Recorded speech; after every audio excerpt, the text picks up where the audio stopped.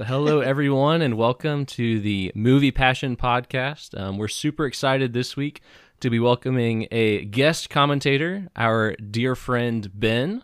So Ben, we are super excited to have you. If you want to give people a taste of your voice. Hey. Hi, guys. So when you hear that voice, when you hear that voice, you know it is going to be Ben speaking. So Ben is recently married. He is a brilliant person and a great musician.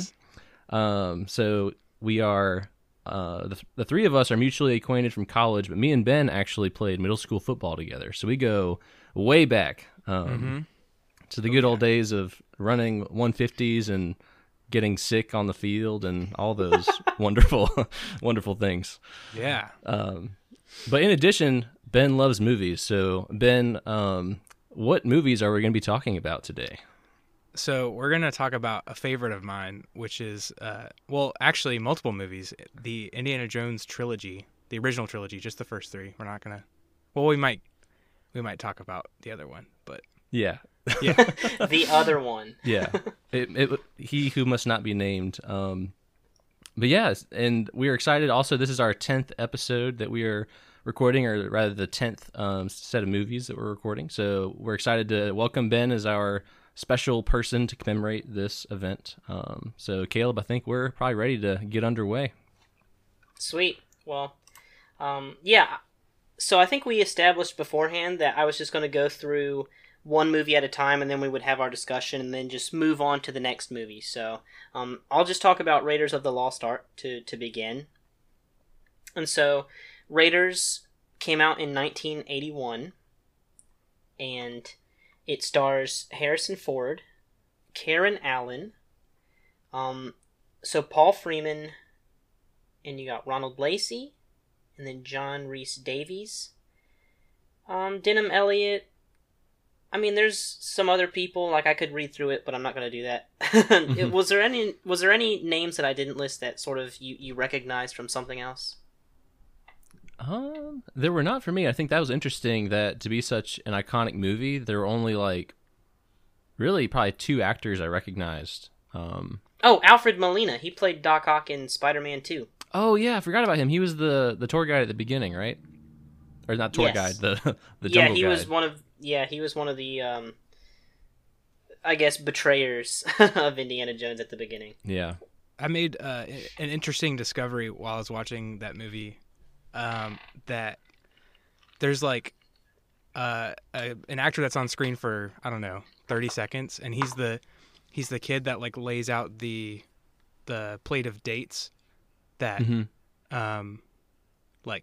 almost gets poisoned, and yeah. So that actor, I don't know how I found this out, but I was just scrolling IMDb and I found it. But that actor is someone who plays the stunt double, the stunt double for Elijah Wood in the Lord of the Rings movies. Are you serious? Yeah. Hang on, let me try to find his name. Interesting. That is such a random fact. Wow. So he's employed because he has dwarfism, and so he's able to play roles where that plays to his advantage, that they write that into the character. So that's why he plays whenever they're trying to use that forced perspective thing in Lord of the Rings. Wow. Yeah. But anyway, just thought that was really interesting because they have to dress him up with a ton of makeup to make him look like Elijah Wood. But yeah. Yeah. Next time watching Lord of the Rings, I'm going to look out for the kid that served dates in Raiders of the Lost Ark. Yeah. But yeah, so those are the actors. That's the cast. The more notable people, anyways. So this movie, its budget was $18 million, and its cumulative worldwide gross is nearly $400 million. Oh my goodness! So, large return on the investment, and so it looks like they filmed, in the USA, in it looks like they were on location a lot of the times. Yeah, at the end. Yeah, I think on the end of the credits, it says maybe Morocco and places like that, or something like that for some of these locations. Yeah. Like for the desert places. They're actually, I guess, in a, desert country. Yeah, yeah. So they traveled a bit to film this movie. And also, it's, something notable is that this movie won 4 Oscars. And so it won, it looks like, Best Art Direction, Set Decoration. It won Best Sound, Best Film Editing, Best Visual Effects. Mm. So how many is that? And it looks 5? like 4 or 5? 4. Yeah, so it won 4 Oscars. So yeah, that's, always notable about any movie is the Oscars are, the big awards that I guess a lot of people might look forward to. Well, and for blockbuster movies to get Oscars, I feel like is a much more rare phenomenon nowadays. So to get like an action like you don't movie, see the Avengers making like racking up Oscars like that. Not critically acclaimed usually. Mm-hmm. But that's all I've got, unless there was anything that you thought I missed. Well, I would say I realized it was Tunisia, not Morocco. So I apologize to the good citizens of Tunisia and Morocco for conflating your countries. And it looks like John Rhys Davies sang one of the songs in the soundtrack. Is that just when he's singing like the song, like the sailor song, I guess? That might be it. I am the monarch of the sea. Yeah, I guess that is that. I just saw that as a random fact on the IMDb. Yeah, I don't know, Ben, do you have anything else? I mean, we can maybe talk about this later a little bit further, but like something I noticed as like the credits were rolling at the beginning of the movie is just a lot of the cast for the crew for this movie is shared a lot with the Star Wars movies, like the original trilogy for the Star Wars movies. Yeah. Yeah. Well, George Lucas, his team. I mean, yeah, I think George Lucas is credited as a writer for, I think, all 3 of these. So yeah. Well, he created Indiana Jones, I believe. Yeah, him and Steven Spielberg together, I think. I was looking at, actually, you saying that, Ben, I was just looking at the dates of Star Wars because I was curious how they lined up with the Indiana Jones movies. And it looks like, so it was like 77 was A New Hope, and then 80 was Empire Strikes Back, 81 is Raiders of the Lost Ark, and then there's, I guess, 84 is Temple of Doom, and then the 6th one is somewhere in there, and then 89 is The Last Crusade. So from like 77 to 89, George Lucas and Harrison Ford are like doing some of like best the buddies. most popular movies like ever, probably. Well, not ever, but Star Wars probably up there forever. Yeah. So that's crazy. For like, they had a 13-year run of pretty spectacular movies. Yeah. So if you want to, I think that covers it just about for the IMDb sort of overview. So if you want to take us through a synopsis of Indiana Jones, Yes. I think we're ready for that. So rather than rehash a different synopsis for every movie, what I've done is tried to collate the data while watching these movies and try to figure out if I'm going to capture these movies in a nutshell. It's like, what are they really all about? So here it goes, folks. Famed archaeologist Dr. Indiana Jones embarks on globe-trotting adventures in the 1930s with various sidekicks and love interests in order to keep the bad guys from getting all the good treasure out there. With hands like sledgehammers, a brooding smolder that causes his students to swoon, and sarcastic swagger to spare, Jones is able to become famous without ever actually bringing anything interesting back to the museum that sponsors him. But hey, you'd have some swagger too if John Williams scored every moment you wanted to be brave. Nice. That was great. So I feel like I watched them all over again.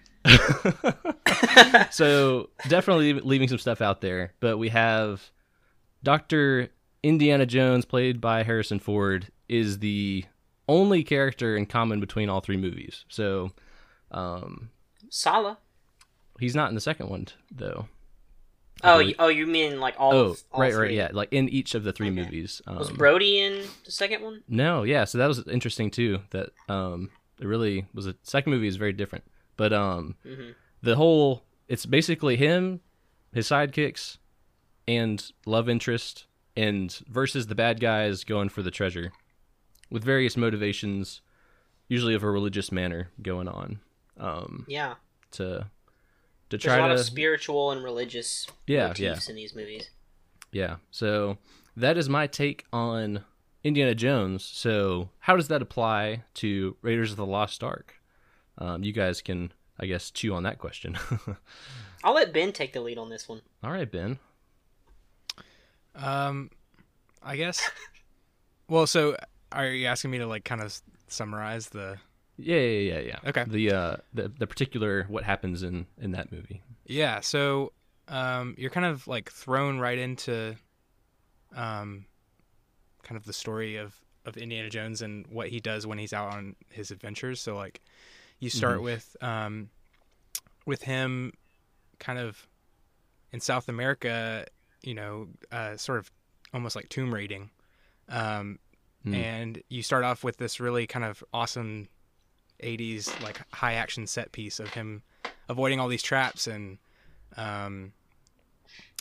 seeing that. And then you also, right at the beginning of the movie, you have this like high intense set piece, and then he immediately like falls out of this tomb, and then there's Belloc right there, and he's introduced right then at the beginning of the movie as sort of the main antagonist. And as the movie kind of goes on, you realize like, oh, there's like, there's a much bigger enemy force in the Nazis that are, the antagonists for the movie, but really like the rivalry in the movie is between Indiana Jones and Belloc. But yeah, I don't know. It's like, as I was watching the movie, I've seen it several times, especially like being younger. I used to have the box set, and we'd watch them in my family's van on road trips every time. That's so awesome. it was like, it wasn't difficult to like, remember a lot of this, but I was also struck by how like, even though I'm not surprised by anything in the movie anymore because I've seen it so many times, it's like going back and also kind of preparing for this to like kind of watch it with an analytical eye, I guess.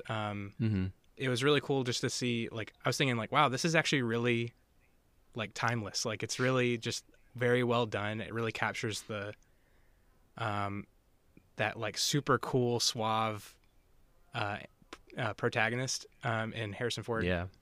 And like, it feels like a Western, but it's also like the fact that he carries, like a 6-shooter, and he's wearing like a leather jacket and a hat, and yeah, so I'm kind of rambling here because I just really like this movie, but Yeah. But I guess the big point being that they're going after the Ark of the Covenant. right. And, Oh yeah, I forgot to mention that part. It's like but I mean, hopefully if you're listening to this, you know that's the main thing going on. And of course there's his rival of Belloc, but there's also the kind of surprise, not surprise bad guys in the 1930s of the Nazis. So I don't know. Do you like Nazis as the bad guys here, Ben? Do you like Nazis? I do not. I think it's hilarious that they're the bad guys in this movie, because what it means is like the movie in general kind of portrays them as really stupid, which is like really, really good, really hilarious. But then also you have that huge payoff at the end of the movie where just like, the people's faces are just getting melted off, and it's if there's like a group of, if there's an enemy in a movie, in like movie history, that you have like complete freedom to do that with, and to have like that sort of crazy event at the end of the movie, that climax, like the Nazis, are kind of like that. They fill that role, I guess. So yeah. It also really helps to like place the movie in the 30s and 40s, right? Like everyone knows who like what kind of happened in that time period in terms of in world history. So I think it really cements like, oh, this is taking place in the 30s and 40s. Yeah. And to your point, I don't think many, if any, people are going to get triggered by the Nazis being like melted or killed off or being the butt of a joke. Yeah, that's especially for an American movie. I feel like that's a pretty agreeable bad guy for the American and worldwide audience, I guess. I guess major part of the movie maybe his relationship with Marion, who will later conceive and give birth to Shia LaBeouf, but we're ignoring that fact because that doesn't matter for what we're talking about. But his relationship with Marion is very interesting because she's the daughter of his like PhD advisor, I guess it seems like, and she becomes his helper and the prize that Belloc really desires. So there's a little bit of a men fighting for the same girl going on. That's always a juicy plot. Yeah, I suppose. I thought it was very interesting with Marion how she was portrayed, because I mean nowadays we have all of these very strong and empowered female characters. That's like a trend that we've sort of slowly ramped up to in recent time. But I thought that for 1981, it was very interesting to see how she was portrayed as like just this badass character that can take her tequila like none of the men can. Yeah. And she's out there fighting and getting dirty, and I just thought that it was really cool to see that portrayal, and how she wasn't sort of just a damsel in distress the entire time, but she was in the heat of things and sort of handling it a lot better than we may see other female characters from that time handle situations that she was thrown into. Yeah. I think it made an interesting dynamic because I guess Jones is also very, I don't know, strong-willed person. Like Ben, you were saying, he's like like the suave, strong male protagonist kind of figure. So to have like two strong personalities going at it like that was an interesting kind of dynamic. I felt like. Yeah, but who else would Indiana Jones fall for? It's like it's good writing. Yeah. You couldn't really have her be any other archetype if she was going to ultimately be the love interest of Indiana Jones, because that's just the kind of woman that he's going to be attracted to. Yeah, true. So they also have like the. Sorry, go ahead. No, Ben, you go. I mean, so something I didn't pick up on as like a kid watching these movies, but just because like as a kid, half the time I'm not paying attention to what they're saying. I'm just waiting for like the giant rock to fall through the ceiling or something. But I noticed that they have like quite a bit of backstory that they allude to in terms of like when he first approaches her in, I think, Tibet, in the bar, he brings it up, or she says something like, I was a kid and you like broke my heart or something like that. And she was like alluding to the fact that like he was being irresponsible for what he did. And he's like, we were in love, whatever. It was just kind of a weird dynamic, because even though I had seen the movie so many times, I didn't really pick up on that because I haven't watched it recently. But this idea that like, they do have a past, like a romantic past, and then they're like reuniting in this movie. And I don't know. I thought it was really cool. And I totally agree with what Caleb was saying about like, how she's portrayed in this movie. It comparing it to the later movies, like the second and third one, Marion's definitely, in my opinion, like the strongest, like counterpart to Indiana Jones in terms of like both in dialogue and like the action sequences. Like she's not just like chilling out screaming, cough cough, Temple of Doom. But, we can revisit the comparison later for sure.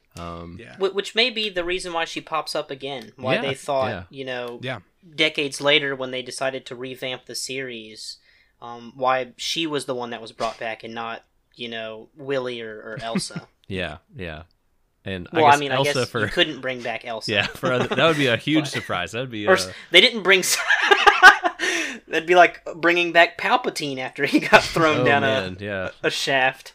Yeah, I guess we jab. I mean, we can almost make a lot of comparisons to Star Wars because I feel like Princess Leia is a very similar, female, strong protagonist kind of character as Marion is in this movie.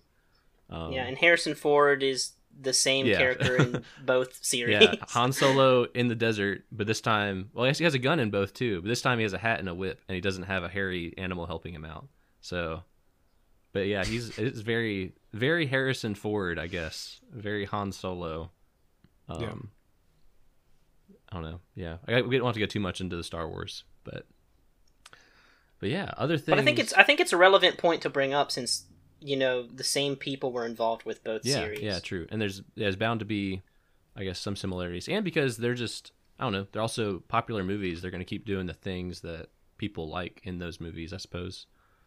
But yeah, other things from this movie stand out to me. Maybe like it's like the action, I guess you alluded to a little bit, Ben. But like the there's like chases and fighting, and I had mentioned the fists like sledgehammers because the thick meaty punches in these movies are just like the greatest sound engineering I think I've ever heard. Where it's just like every time he punches someone, it's just like I don't even know what it sounds. It sounds like a slab of like wet meat being slung against a brick wall. It's like I don't even know.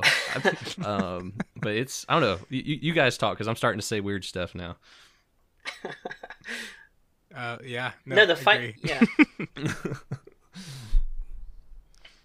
Yeah, I thought it was very. The fight scenes were very fun, and they have I don't know if you guys have been to Disney to see like the live Indiana Jones show that they put on there. I think I have seen that. But there's just kind of a feeling to them where there's all this like running around and the music paired with it. It's just kind of feels kind of like Tom and Jerry, but in a very like it's just a very fun sort of. There's a lot of chasing going on. And they have this sort of light, delicate like dance feel to it. Like especially when they're in like the marketplace in Cairo. Mm-hmm. That's kind of what I'm thinking of mostly when they're just sort of. It feels like almost they're doing some choreographed dancing. Yeah. Like you would see in a play or something. It's or very just fun and light and yeah. Yeah, I'll say like in Jumanji they have dance fighting, so it's like it's like that, except not like that. Yeah. I don't know which. So there's like the foot chasing in Cairo, and there's also I guess the car chase kind of sequence after he escapes from the snake pit. Yeah, I think that was a really cool sequence as well, where he's like hijacking the car and like climbing all around, or has to climb under the car to get back like up into the driver's stuff. I don't know. I guess someone actually had to do that. I don't know how they did it safely, but did you notice which movie we've seen recently that sort of ripped that off or was inspired? I guess is a nicer way to put that. Oh man, I'm trying to think. I mean, it definitely looks familiar. Can you give me a hint? Do you want me to tell you? Yeah, give me a hint. Have you talked about it on this podcast? Yes, we have. It's a movie we've talked about on this podcast. Wait a second. Ben, do you know what he's talking about? Well, I've listened to almost every episode, but I've avoided some because of spoilers. I haven't seen the movies yet.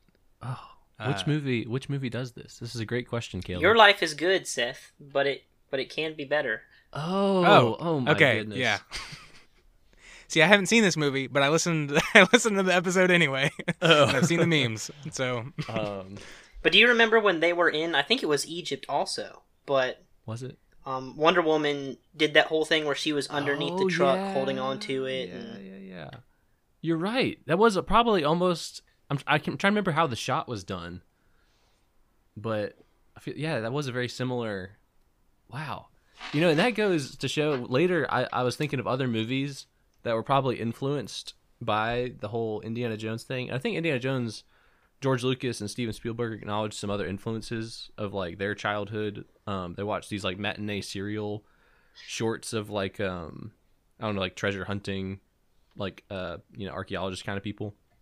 But I think that these movies have influenced the action movie treasure hunting genre. Maybe even like established that genre in film. I'm not really sure. Yeah, we can talk about that later. But wow, yeah, I did not make the connection between Wonder Woman and Indiana Jones, but dang, I won't be able to unsee that now. Thank you. No problem. Yeah, so there's action, there's friendship, I guess we talked about. So we have Sala introduced in this movie, who's a really cool guy helping dig. I guess he's helping the Nazis dig as a business, but he's really wants to help Jones find the treasure or find the Ark first. But he's not a duplicitous person. I think he's supposed to be like a good guy, I guess. Yeah. Um, Yeah, I think he's just sort of being coerced by the Nazis to help, and he's sort of doing it like reluctantly. yeah. But when Indy sort of becomes a player in the game, then he's like, okay, well, we're gonna sort of undercut them and try to find it before they do. Yeah. Yeah. And I think he was a strong friend, companion for, like, I mean, just like actor-wise, or character-wise. Like, he was a good character to like kind of fit into the whole story. Yeah. We're introduced to a couple of characters that come back in Last Crusade, and it's sort of just this is a good movie to sort of establish those characters, like Brody and Sala. Yeah, so Brody. What do you guys think of Brody? Because he doesn't have a huge role in this movie, but I guess he's still important. Yeah, they kind of make him into a bumbling idiot. A little bit, in the last movie. But, the first movie, I didn't really get that vibe from. He just seemed like he was Indy, but like 20 years in the future. Yeah, I think he even says, like, if I was younger, I would have done this 10 years ago, like, gone after the Ark. Mm-hmm. When they're getting recruited by the CIA or whoever to go run this exfiltration scheme. That was also kind of interesting that it was like a government, let's get this before the Nazis get it whole, yeah, thing. Yeah, definitely. And it made, the entire plot made sense. Like, Hitler obviously, was looking to, I guess, take over the world. Yeah. And they were looking for a weapon that would help them sort of, I guess, do that. Yeah. And so, naturally, he'd want to sort of find all the artifacts that he can that would help him achieve his ultimate goal. And, of course, America would be interested in that and want to beat him to the punch. And so they recruit, a very famed local archaeologist who is known for his adventures and, I suppose, successes. We don't typically see him take home the loot too often. Yeah. But well, yeah. Apparently he's been established and he's brought home treasure before. So yeah, but not in the movies. They decide to recruit him. Yeah. Yeah, I think in the last movie, I guess he technically brought that cross, and they were able to put it in the museum. Yeah, the cross of Coronado. There you go. He did find something. So my description was a little too harsh. But typically, I would say it's either a very important artifact to where they couldn't put it in the museum, or it just gets away from him. Yeah. So I guess yeah, he has a good, reason for existing. Indiana Jones, he's a professor, he's an archaeologist, he's commissioned by a museum to like find artifacts. Like, he has a very compelling, skill set. But he needs, the quest or the thing to go after.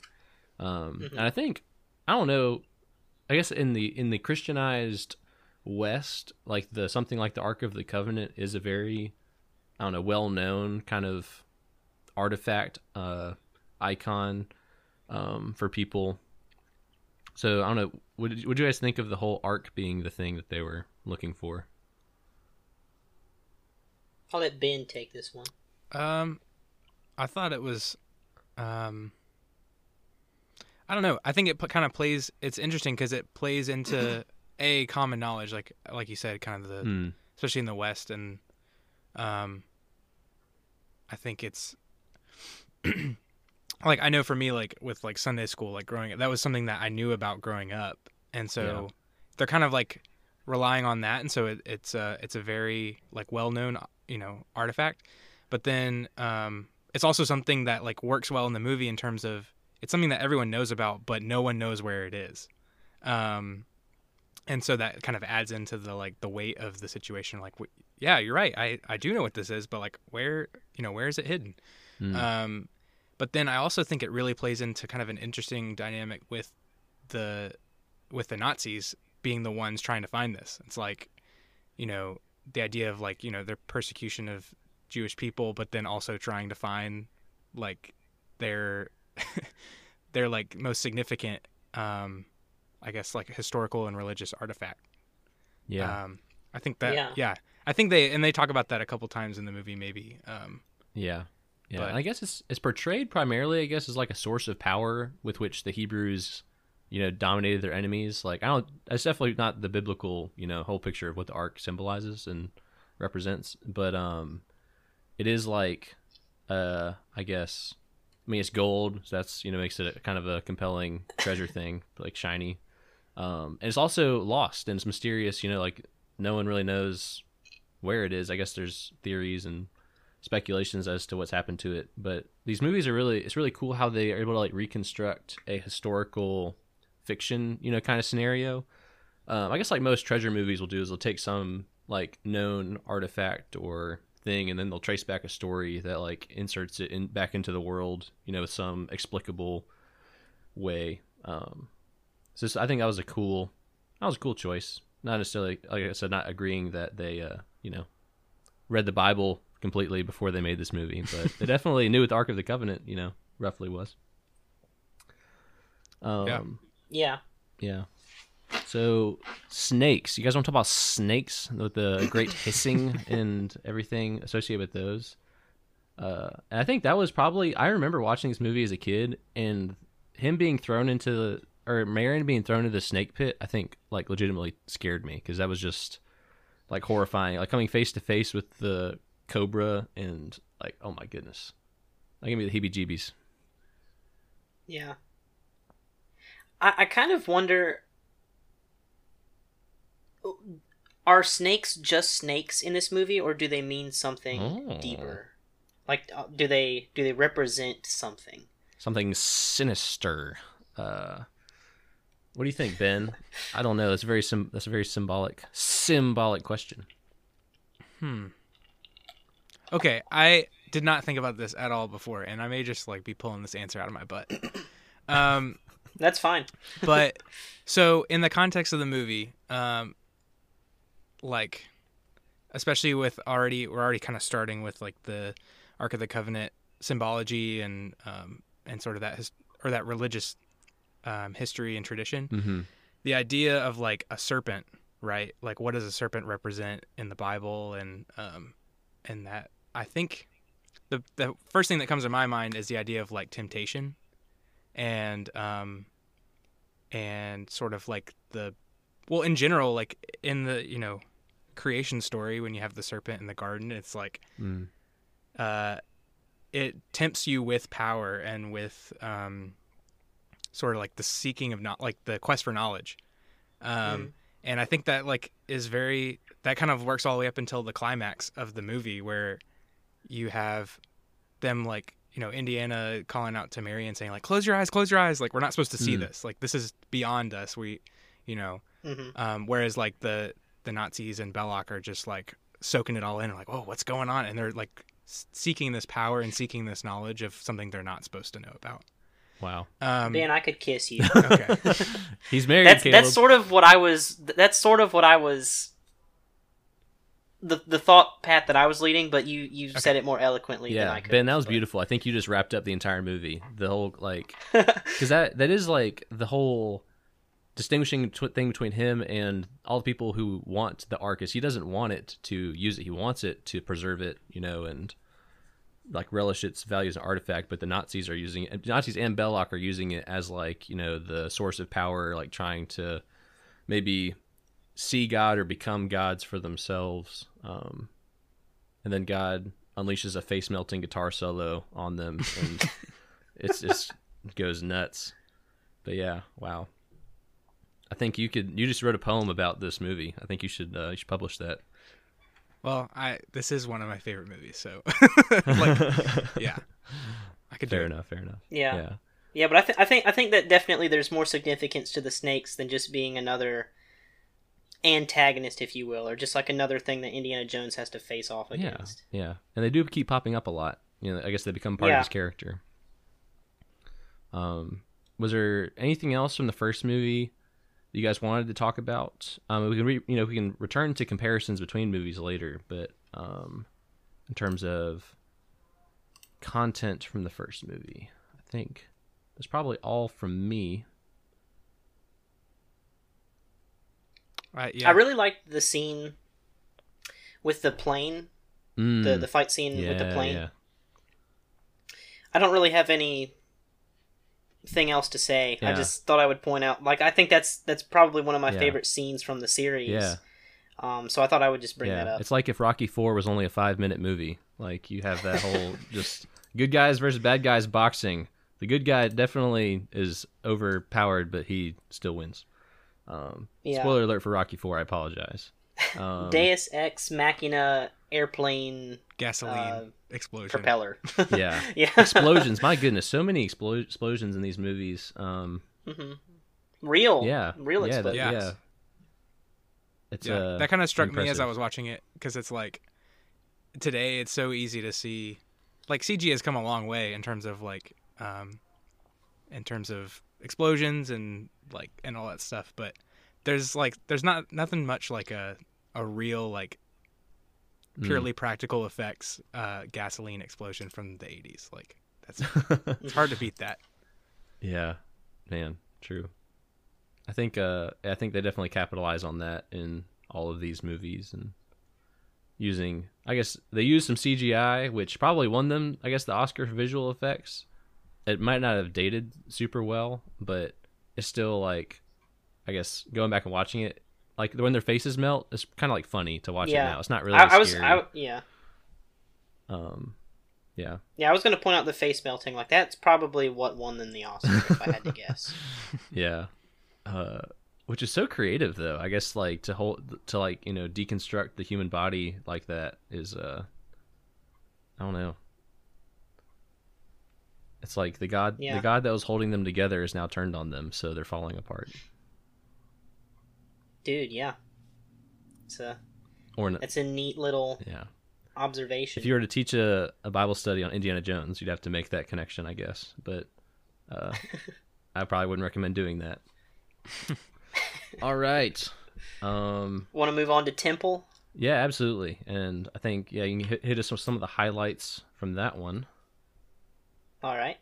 Well, this movie came out 3 years later, and I believe that Return of the Jedi came out in between them. So, but this movie came out in 1984, and this won one Oscar. So I thought I'd just go ahead and mention that. Best effects, visual effects again. Yeah. But still starring Harrison Ford, but this time we have Kate Capshaw. Do you guys know any significant information about her? I do not. So, she is actually Steven Spielberg's wife. Whoa. At the time of this, she was his wife? No, they got married in 91, Okay. I believe. So, I don't know if they were knocking boots during this time, or if they sort of, this is how they met, and sort of they, kept working together afterwards, and then maybe sparked something there. But I do know that I believe they're still married, but yeah, they got married in 91, and so that's definitely something to note. Yeah. And then we have, I don't want to botch this, but Ke Huy Quan. Shortstop, or sorry, short short round, round. not shortstop. I was thinking shortstop because he wears the Yankees hat. I was thinking baseball. Yeah. But do you know what else he might be known from? I looked at his thing. I think he's only been in a handful of movies. He's most notably probably known for The Goonies. Is he a main character in that one? Yes, he is. He is my favorite character from The Goonies. Oh. But he played like the Gadget Kid. I'm looking up his name in the movie right now. The Data? Yeah, Data. Okay, yeah. But yeah, he was in The Goonies, which is what I knew him from, like, first, probably. Yeah. But then we've got Amrish Puri, who played Mola Ram, the main villain, and then Roshan Seth. There you go, Seth. Hey. That's cool. But not too many. Well, hey, Dan Aykroyd. Yeah, where was Dan Aykroyd in this movie? Oh, I know where he's at. Tell us then. So, okay, because I did a double take when I saw this. When they're boarding the plane, to go, like, when he gets on the like cargo plane and Lao the She big- is yeah, chasing after yeah. him. Okay. Yeah. He's like the guy wearing like the super short shorts and the really high socks. And he's like, "I'm sorry, sir. This is like the best we could do." But I think it's something like that. But he literally, that's just that his was only him? role. Yeah. It's just a few lines, but he's the one that like helps them board the plane. And then Indiana looks out and is like, see you later, Lao She. And then he closes the door and it says Lao She. Yeah, that was such a great Yeah. irony. Yeah. Yeah. Sorry, keep going, Caleb. But also Philip Stone, I recognized him from Clockwork Orange and The Shining. He had sort of bit parts in those movies. He played like the hotel bartender, if you will, in The Shining, and then he also played the main character's Alex DeLarge is dad in Clockwork Orange. Okay. But yeah, other than that, I don't really recognize any of these other names. But the budget was 28 million, so they got a bit of an increase in what they were allowed to spend for this movie because the first one was so successful. And then this one's cumulative worldwide gross is about a third of $1 billion. So Still, that's a lot of money, man. still a very similar return this movie made to the first one. But yeah, I it looks like they might have filmed in the USA and the UK. I don't know if so they were in Sri Lanka, it looks like. So they probably did some on location shooting. But they probably mostly weren't in those very old Asian sort of locations that you would see in the movie. Yeah. But other than I was just in a comment. I guess was this one, and compared to the others, this one is probably the least well received. Do you think? probably, which I have my own opinions. Yeah.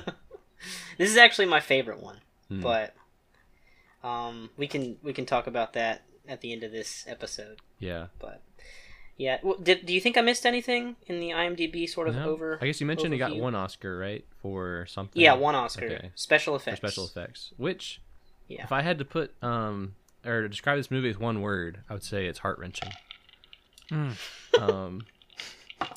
Not you guys know what I mean. Yeah.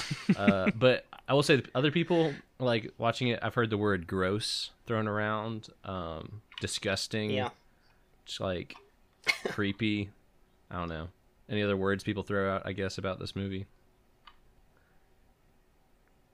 I think it's pretty hilarious. Hilarious. Okay, there you go. I just hear dark a lot. Like a lot of people who Yeah. who say that this is maybe their least favorite. They say it's because it's so much darker than the other ones, which I have Yeah. some thoughts about. But Interesting. Yeah. Yeah. Well, I guess if that's all of the background, I guess I'll just hit the quick highlights of the formula for us. So we're moving on from Marion. We don't have any explanation of what happened.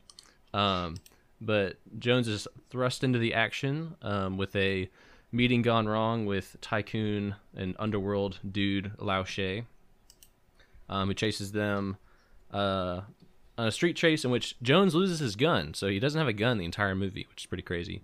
So Short Round is driving with the bricks attached to his feet to reach the pedals and delivers Hold on to your potatoes. delivers Willie and Jones to a plane. And like most planes in these movies, it blows up.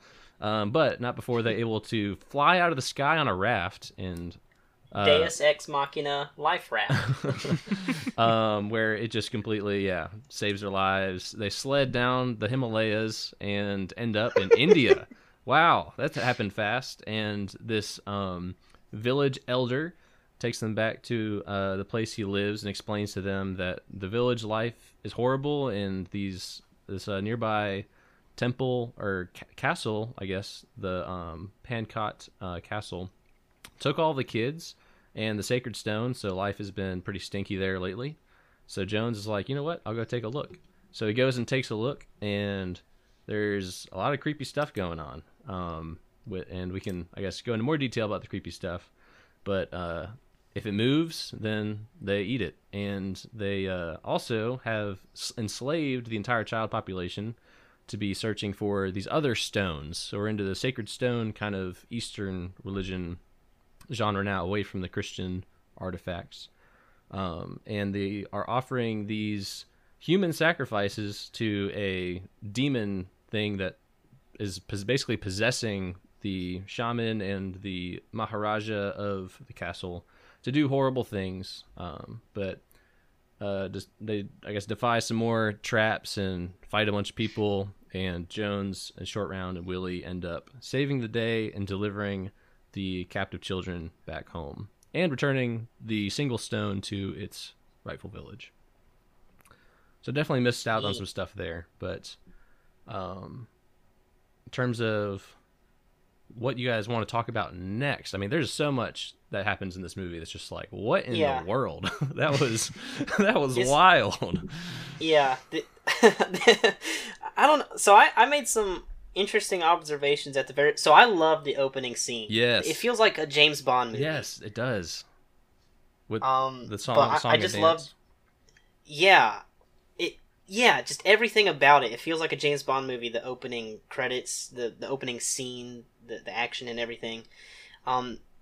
Did you guys notice that they were in Club Obi-Wan? Yep. No, are you serious? Yeah, the club that they were in was called Club Obi-Wan. You guys are so perceptive. I did not notice that. Yeah. So I thought I would note that.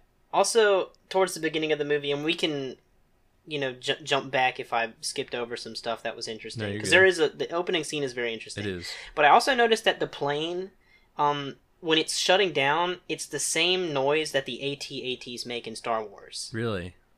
Like when the engines are failing, it's the same noises that we would hear in Star Wars. So I thought that there were some parallels there between Star Wars and Indiana Jones. Or maybe just laziness of using the same sound samples to do the similar, effect. Yeah, there's that too.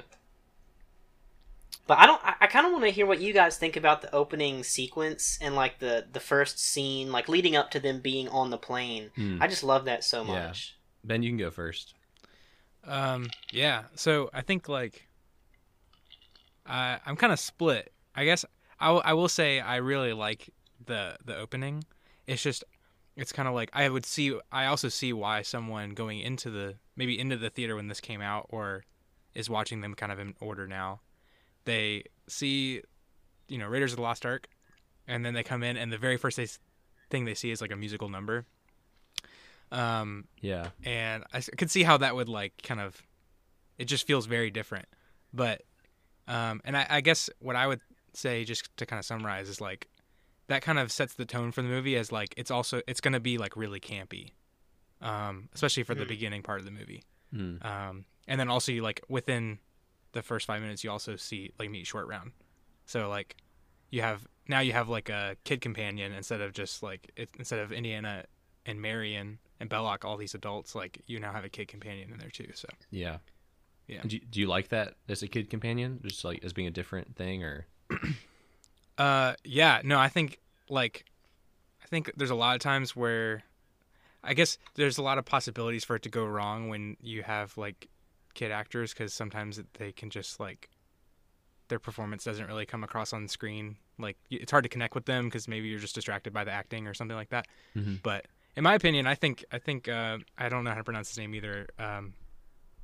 Ke Huy Quan, but the guy who plays Short Round, yeah, he did a really great job. And I mean, I don't know what time Goonies came out around this, whether it was before or after, but you could see like I think he probably got Goonies because of this movie. Okay.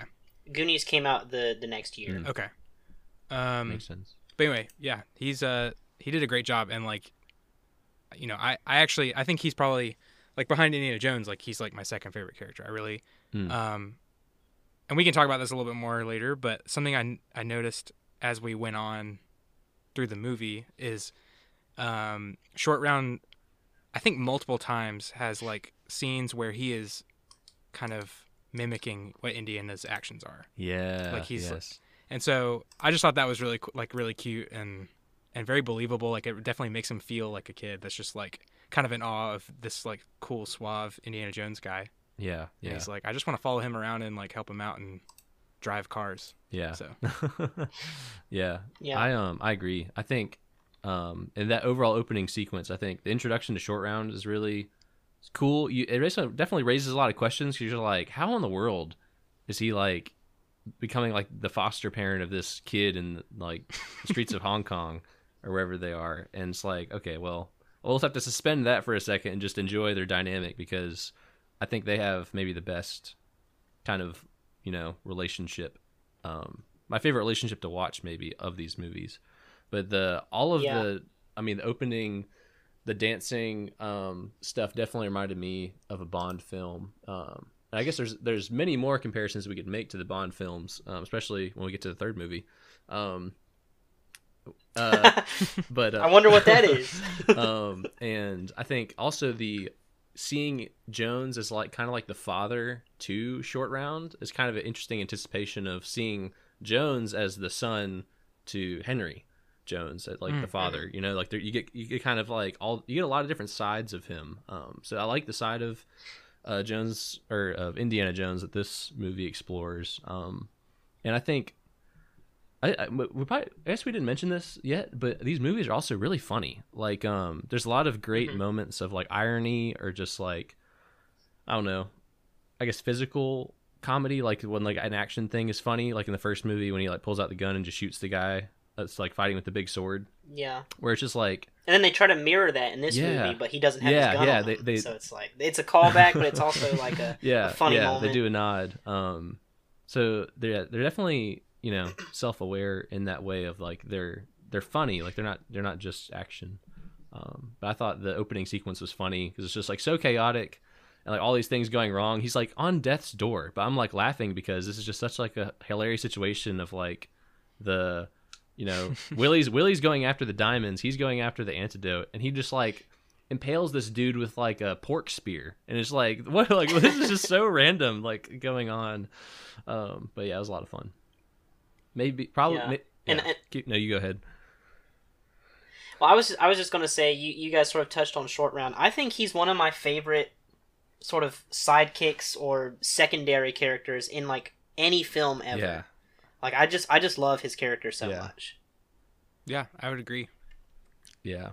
And I think that's it for me. That's a plus of this movie.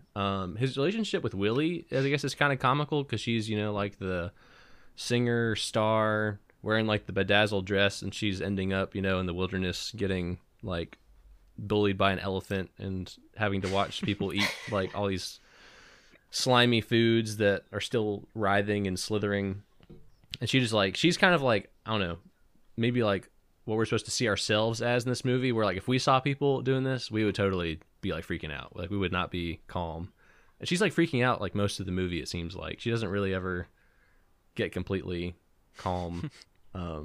Yeah. So it's just funny. I don't know. I just thought they had a funny relationship compared to like the Marion and stark contrast. Yeah. So I don't know. What do you guys think? Well, it's also too like she says, I was just a famous singer from like Missouri or something, and she said I had a cushy life in Tokyo, and I had a nice little house, and I partied with these people and had a fun time, and now she's thrown into this other world where she's following Indiana Jones into like this thuggy cult that exists underneath a palace in India. And so it's a different sort of environment that she finds herself in, and so we sort of just see how she's handling that. And she's had a pretty cushy sort of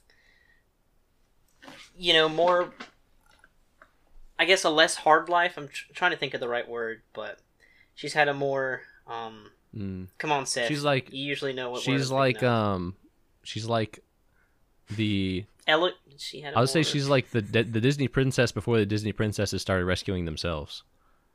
Yeah, she had a more charmed life, I think, is what I'm trying to say. That's also a good word. But but yeah, it's definitely a stark contrast to Marion, because we just talked about how Marion was a very strong character that sort of rolled with the punches, but now she's just trying to keep up the whole movie. And eventually we actually do see her, sort of come into her own towards the end of the movie. Yeah. Where she's like punching people in that mine cart. And, yeah, that was funny. but yeah, definitely a different Yeah. character. And oh, I don't want to interrupt you, Ben. If you had any comment on Willie, your thoughts? Yeah, no, just to kind of add on to what Kayla was just saying, like in Raiders, Marian's like her sort of motivation is like, okay, if you're gonna go do this, I'm doing this with you, like, you know, don't just put me to the side, like I'm a part of this type thing. Mm-hmm. And in Temple of Doom, Willie's sort of like, the whole movie, she's sort of kind of like, I just wish I wasn't here. But that kind of just adds to the comedic factor too. And I think there's something to be said too for like keeping it extremely campy and comedic when the villains in this movie and like the scene, like sacrifice scenes, are so dark. Yeah. So they're kind of balancing it that there, and that's like a different subject, but yeah. Yeah, I mean, they just tear your heart right out. Sorry, I'll stop making heart jokes eventually. But the I think the heaviness is interesting compared to the funniness in this movie, because I think it's doing a lot of both. But maybe what's most interesting to me, especially looking at what happens across the three movies, is that we have the departure from a Christian artifact story to like a more Eastern, maybe like Hindu, I guess, epic story where he's talking about these sacred stones that Shiva gave to I can't remember which ancient hero the Sanskrit legend is about that he's like reading, and then the artifacts of like the sacred stones and like this kind of more, you know, I don't want to say demon worship, because I guess the worship of a non-Yahweh deity. Is it Kali? Yeah, Kali, I guess, his name. So what do you guys think about the shift away from the Christian thing and then back to the Christian artifact for the third movie? Did you think there was something, I don't know, like necessary there because it was maybe too unfamiliar in the second movie, or you think it was kind of cool to do something different?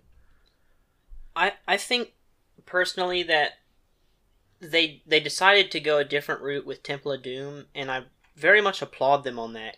I think that it's nice how it definitely feels like a different, like the first and third movies feel very similar, and like they could almost be like one after the other type sequel things.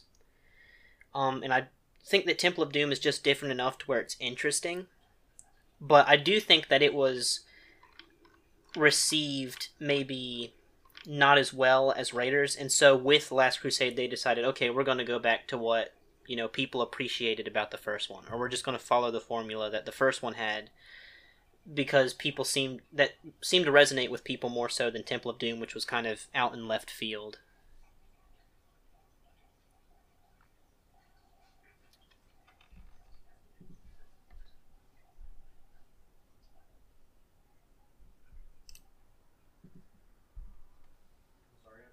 Hello? Hey. Seth, you there? Oh, sorry. All right, we'll just cut out this bit. All right, hang on. Sorry for that bit of awkward silence, guys. I'm not gonna cut it either. I'm just gonna leave it in there. Yeah, the real stuff. Okay. Yeah, behind the scenes information that you can ask us about later. Yeah. This is for the Patreon exclusive.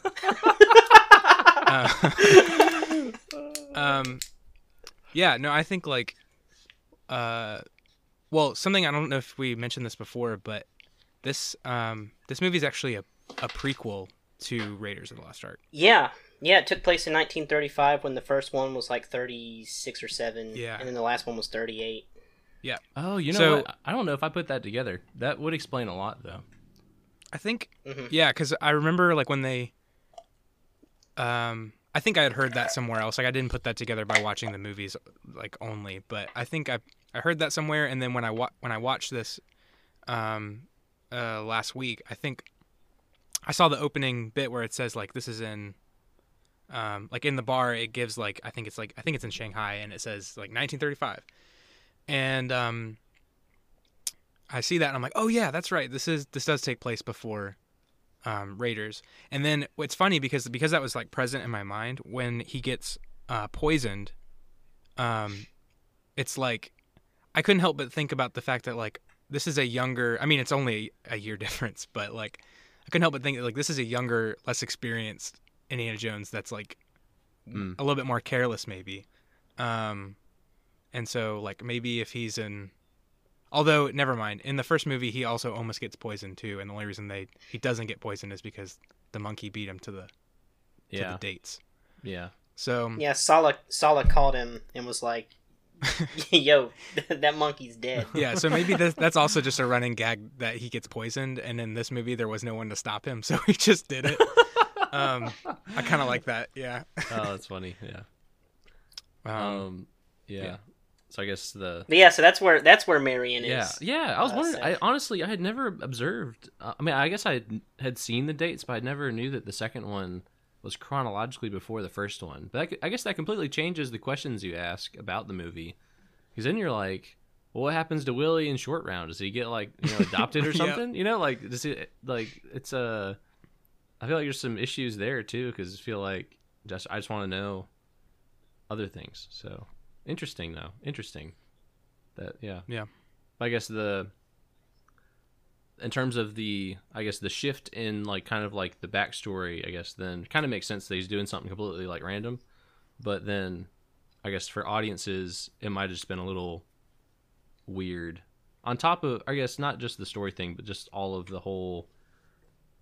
I won't say like goriness of this movie because I mean it's kind of maybe a little gory if you consider holding someone's like beating heart gory, but like it's and then a guy bursting into flames. And like being monkey heads eating chilled monkey brains. Yeah. I feel like there's a word for cutting that. Open snakes. I don't know what the word for that is, but yeah, it's whack. I guess is one word I'd use. So. Yeah, so then the bad guys in this movie, I guess, that we have, I guess, like the shaman, like kind of cult leader dude who's doing the human sacrificing, and I guess the Maharaj is really like his puppet, right? I guess he's kind of like in the... he drank the black sheep or what, I forget what it was called. The black something. Wasn't it blood? Was it called blood? Or was it... Oh, I can't remember. I think it had a specific name, and for some reason, black sheep is sticking out in my head. That's like the person in your family you don't talk about. Yeah. Which some people might say. But it's the thuggy cult too that they. Oh, okay, yeah. Contending. Yeah, against. I think it's just called the Blood of Kali. Oh, okay, the blood of. Yeah, that would make sense. Yeah. It put anyone who drank it into a cursed trance, which... Sorry, I just Googled this. It put anyone who... Yeah, this isn't me reading off from my mental notes. Anyone who drank it into a cursed trance, which was known as the Black Sleep of the Kali Ma. Okay. So, not Black Sheep, sleep. Black Sleep. Caleb, you're so close. Close only counts in horseshoes and hand grenades. Yeah. That's... Yeah. And I was actually just thinking that's basically like... the anti-Holy Grail. Like that's the thing you drink to basically enter into like a living death, whereas the Holy Grail is the thing you like drink to like elongate or prolong your life. So, man, a lot of interesting. I guess I don't know if that's intentional or not. It's just I guess interesting that we have images of him drinking cups. I guess being poisoned. He gets poisoned twice in this movie. Then really, he gets poisoned at the beginning. Then he gets this kind of curse, where so that maybe is like a foreshadowing from the beginning of he's gonna drink the Kool-Aid later on. Not intentionally, I guess not, not willingly. We should probably give him some credit there. Yeah, they did like punch him in the gut. Yeah. I have an interesting theory, or just an observation about the fact that because in the first and the third movies the antagonists are Nazis, whereas this one the antagonist is like this like sort of death cult that's enslaving kids. Yeah. I think it's interesting because like I think the reason this movie feels so dark to people is they like it is darker, but especially also just the fact that it's all sort of in a cave. Like it once it goes in that that setting, like it stays dark in the movie for most of the movie. Yeah. But I think like the antagonists in the first and third movies, like you don't need to know you don't need to see on screen anything that the Nazis are doing to know that they're bad, because they're Nazis, and like that's already in our collective conscience. But in order for you to like buy in on Temple of Doom, they have to and they're introducing this new antagonist. They have to like show you why they're evil and why we should care. And because they're actually having to show you, that's why it feels so much darker and like violent. Because otherwise it would just be overly campy and we wouldn't be invested. So they're like, it adds stakes to it. Whereas like there's already stakes on, in place with the first and third movies because they're Nazis and we're already invested in it because we know how evil they are. Yeah. So, yeah. Wow. I think that makes a lot of sense. And one of the reasons I guess this movie had to be so visual with the evil. I hadn't thought about that though. I think that's a good observation. Yeah, definitely. Thanks for that, Ben. You just defended maybe one of the primary attacks, or defended against one of the primary attacks people would make in this movie, is that it shows too much. But yeah, maybe that's the point. I have a fun little anecdote. So I am drawn to this movie, and this is my favorite one, just because of the sentimental sort of value that it holds for me. Because when I was growing up, I believe my dad, someone at work, gave him like a box of VHS movies. Like someone from work was just getting rid of them, I guess. And I don't think DVDs were out yet, so I don't think they were, upscaling them or, upgrading them or anything. I think they were just cleaning out their movie collection. But they gave us like a Harry Potter movie or two, the Star Wars original trilogy, some other stuff, but there was only one Indiana Jones movie, and it was Temple of Doom. And so we would watch it as a family, and I watched it a couple of times as a kid, and this is the movie that like gave me nightmares. This is like the movie that I watched that like the first time I watched it, my parents knew what was coming because they'd seen it before in the 80s, and so they're like, well, cover your eyes, there's this one part. And so but I would peek and watch the guy's heart getting pulled out. Yeah. And so I just have so many memories of growing up with this movie because it was the only one that we owned for a while. And so I just watched Temple of Doom, and it gave me nightmares. And me and my sister would always just be like, Kalima, Kalima, or Om Nom Shiva, Om Nom Shiva, Om Nom Shiva. Like we would always like that. That's something that I quote, like I've quoted my whole entire life, is this movie. But I thought I'd mention that. So whenever I'm just sort of saying that to give a heads up as to when I'm rating these movies at the very end of the episode. That's I'm coming from. That's where I'm coming from. Yeah. But yeah, I thought I would also mention some things about this movie that I noticed that were inconsistent. So, I mentioned some things already, but I took a couple of notes. And I noticed that with Willie, when she was the human sacrifice, she didn't have her heart pulled out, which was interesting. Why didn't she have her heart pulled out? And she also didn't catch fire when she was like 3 inches above the lava. Yeah. So it was kind of, she was protected by the script. Or she had like a protective shield around her because she had a plot shield around her, I guess is what I'm trying to say. That's a good vocab word. Plot shield. Yeah, but those are just some things that I noticed, and there's also some other stuff I think that I didn't take notes too carefully, but those were some things that I've noticed that I was just kind of like, well, I don't really buy that, or that's very convenient that happened that way. Well, and one of those things for me might be almost, maybe I call it like a devolution over the 3 movies in terms of how he actually uses his iconic tools of like the whip and the gun. So like in the first movie, I feel like he uses them a lot for different things. And he uses, I guess, the whip some in Temple of Doom, but like we observed, he doesn't have the gun the entire movie. So there's no like shooting stuff. Like there's fighting, but I guess he might have almost been like overpowered if he just had a gun. He could have just like shot, these people and saved a lot of issues. And then even the third movie, I think it was mostly like hand-to-hand fighting. I don't think he really I just can't remember instances using the whip and gun a whole lot. So I just thought that was interesting too. That I guess they're trying to change up, give him additional challenges as a character to so it's not just the exact same thing over and over again. Or maybe I'm off on that. I don't know. What do you guys think? I mean, I watched the Last Crusade recently, and I will say that I do think that he uses the whip a fair amount. The gun, he doesn't. I think he's out of ammo for most of the movie, and then he kills a couple people with a gun within the last 20 minutes. Yeah. Or when they're on the tank, I think that's the only time he really uses a gun. Yeah, maybe.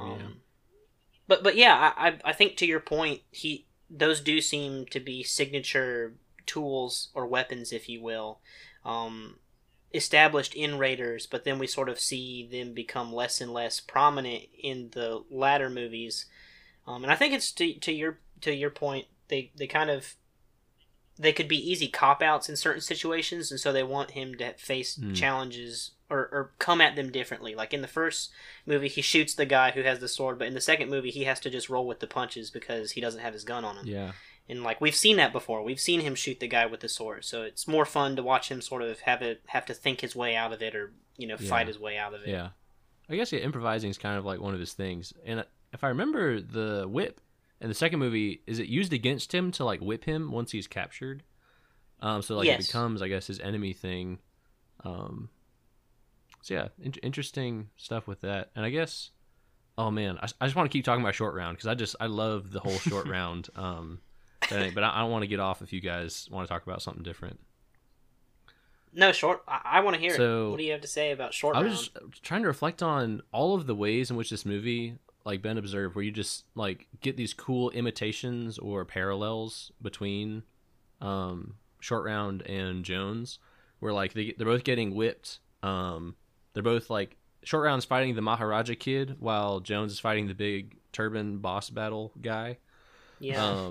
And they're doing they have very similar, I guess, situations and circumstances, or what am I thinking? Oh, so Short Round sleeps with his hat over his eyes, like Jones was sleeping with his hat over his eyes. So there's just all these little small things I think that's just really funny to see, or Short Round's just watching him eating up everything he does, and whatever Jones does, Short Round is going to do. It's just a really cool, I don't know, kind of almost innocent picture, I guess, of a I don't know, role model. I don't know. What do you guys think? I agree. That's yeah. It's just I think, I just loved it. I don't know. I just loved it.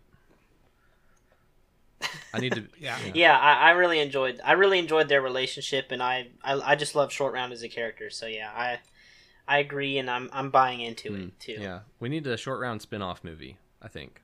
Whereas where are they now? It's Short Round is still wearing the Yankees cap somewhere in India, finding treasure, and I think an older Short Round would basically be Jackie Chan, right?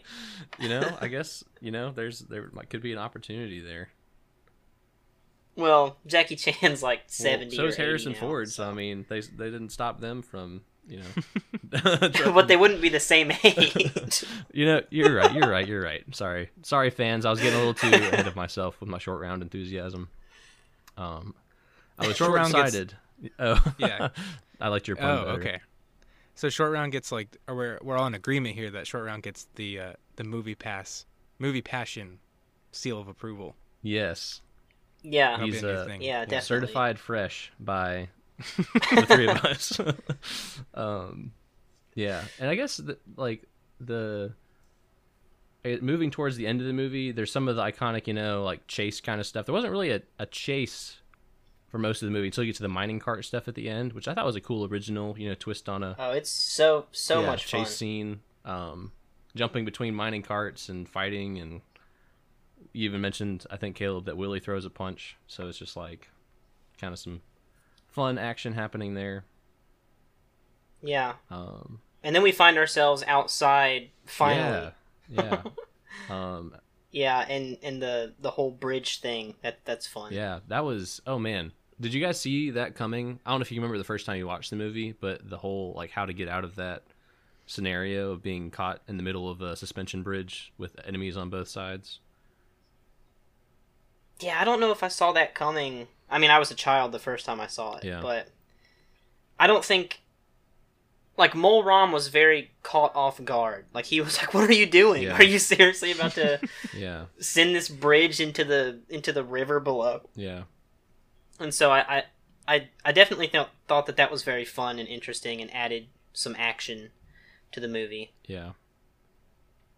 The thrill of impending death. Yeah, yeah, and there also too. I noticed in this movie that there are a lot of iconic shots, like Mole Ram turning towards the camera. Like I've seen that in like compilation videos, or like Indiana Jones saying like, "I'll see you in hell" or whatever he says whenever he's about to chop. Like I feel like those are very iconic scenes in just film in general. Like I feel like whenever you're watching, you know how studios will have like a compilation video where it like showcases where they've been, and it's sort of like if you're watching a DVD or a VHS, it'll be like at the very beginning, Mm-hmm. and it'll be like, oh, you know, this is Warner Brothers Studios, or you know, whatever. Oh, yeah. I feel like those are images that I've seen in those sorts of compilation videos before. Yeah. Like very iconic in film. Yeah. Yep. I would agree. And I guess to the earlier observation of this is a visually striking movie, even if it doesn't maybe sit with everyone well at the end of the day. Yeah. Um, And I also noted that it looks like Han Solo was force sensitive after all, because he would have had to cast a protective force shield around himself for none of those arrows to hit him. yeah, you're When talking he was about when he was hanging onto the You're ladder. talking about the plot the shield. bridge. I think there was another plot shield there. Yeah. Yeah, another plot shield. Yeah, and I don't know. I think it caught me a little off guard when he started chanting, and then like the stones like burned through the bag and stuff, and like he's doing a little bit of the voodoo. It was just like, whoa, I didn't see that one coming. I thought he was gonna rip out the guy's heart. That's really what I was afraid of, and I was like, oh no, this is getting way too dark. But I guess if that's what Moran was going to do to him, I guess it's only fair that he turns around and does it to him. But you have to love your neighbor, so we shouldn't do that. The Bible says not to wrestle your neighbor. Oh man, we have to review that movie sometime too. That's like the 100th episode special. Yeah, Like, people yeah. are waiting for that. Yeah, We'll invite Cody Yeah. to Oh my talk with goodness. us about it. we'll just do a live reading of like a reenactment of like a Oh, just live commentary. You like Yeah. have it. Yeah. yeah. You my give a goodness. commentary Yeah. track. So yeah, be on the lookout for Nacho Libre, everybody, because that definitely is just like an Indiana Jones movie in every way. Yeah. So Temple of Doom. There was doom. There was a temple, but it was not utter doom because they deliver the children to freedom. I don't know how the kids got out. Oh, I guess they ran out the front door. That was kind of a cool scene. All the kids are liberated, Yeah. and Sorry. Just the phrase, oh, they just ran out the front door. Like, come on, kids, you could have done that a whole movie well, ago. yeah. Sorry to oversimplify that a little too much, but that was a really cool, No. liberation from their human traffickers. Yeah, there was a lot of heavy stuff in that movie, man. But I guess that's probably all I can think of. I was wanting to mention in particular. Yeah, one thing we didn't touch on that I don't want to talk about, but I thought I would just bring up because it's a fairly, I guess it's not important, but it's interesting. It's when the what is his title? The Maharaja, I think, maybe something like that. Yeah. Yeah. So when that kid was using the voodoo doll, that was an interesting Yeah. element. Yeah. It was, wasn't it? I have dolls of both of you guys in my apartment that sometimes I'll just poke to see if you guys call me and are in pain or something. But those were all of the thoughts that I guess I had on Temple of Doom. Did you have anything else, Ben? No, it's a solid movie. Solid. It's a great movie, not just solid. Yeah, what am I saying? It's a No, great you can movie. say solid, but I guess No. you might not be Team Caleb where this is your favorite movie of the three. We don't have to reveal that yet. Yeah. But yeah. So something that's just coming to mind is just sort of like the idea that this one feels really like sort of like episodic, like it's very self-contained, Yeah. which I yeah, appreciate. Yeah. Mm-hmm. especially as a middle movie, like in the series. Even though it's a prequel, it's like it gives you like it's Indiana Jones in like a 2-hour segment without like, it's solid. And I guess going on that though, one of my potential critiques might be that every movie is like that, where it is almost like each one's a self-contained story, because there's no, other than a few characters coming back in the third one, there's not really a I don't know. I don't feel like you really need to know the first movie to appreciate the third movie. In the second movie, you could miss and have no idea that you missed it. Yeah. Yeah, you might miss some of the callbacks, like the little tiny things, like that really don't matter much, but you might get a little chuckle out of them. So that's the only thing you'd be missing. But yeah, I would argue that all of these movies kind of stand on their own and don't really feed into one another. So we can evaluate that later when we're talking about the trilogy as a whole. But let's go ahead and move on to the last movie, also known as The Last Crusade. Yep. So this one came out a bit later, 1989, and I noticed that Harrison Ford visibly looked a bit older in this movie. Not quite as old as the Crystal Skull, but we're not talking about that. But this one came out almost at the turn of the decade. This was 89, same year as Batman.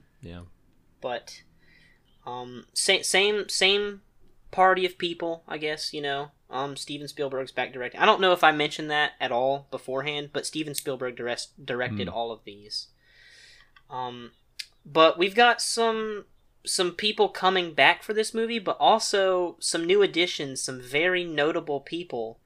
So in terms of cast, of course we have Harrison Ford, but we have Sean Connery now coming back, which, like you mentioned earlier, Seth, there are some parallels between James Bond and the Indiana Jones movies, and so it's funny that they got James Bond to be in this movie. I think George Lucas admits that was an influence. So I think that's one of the reasons they went after Sean Connery, was to like just, I don't know, maybe not appease the Bond fans, but really to like bring that, all together.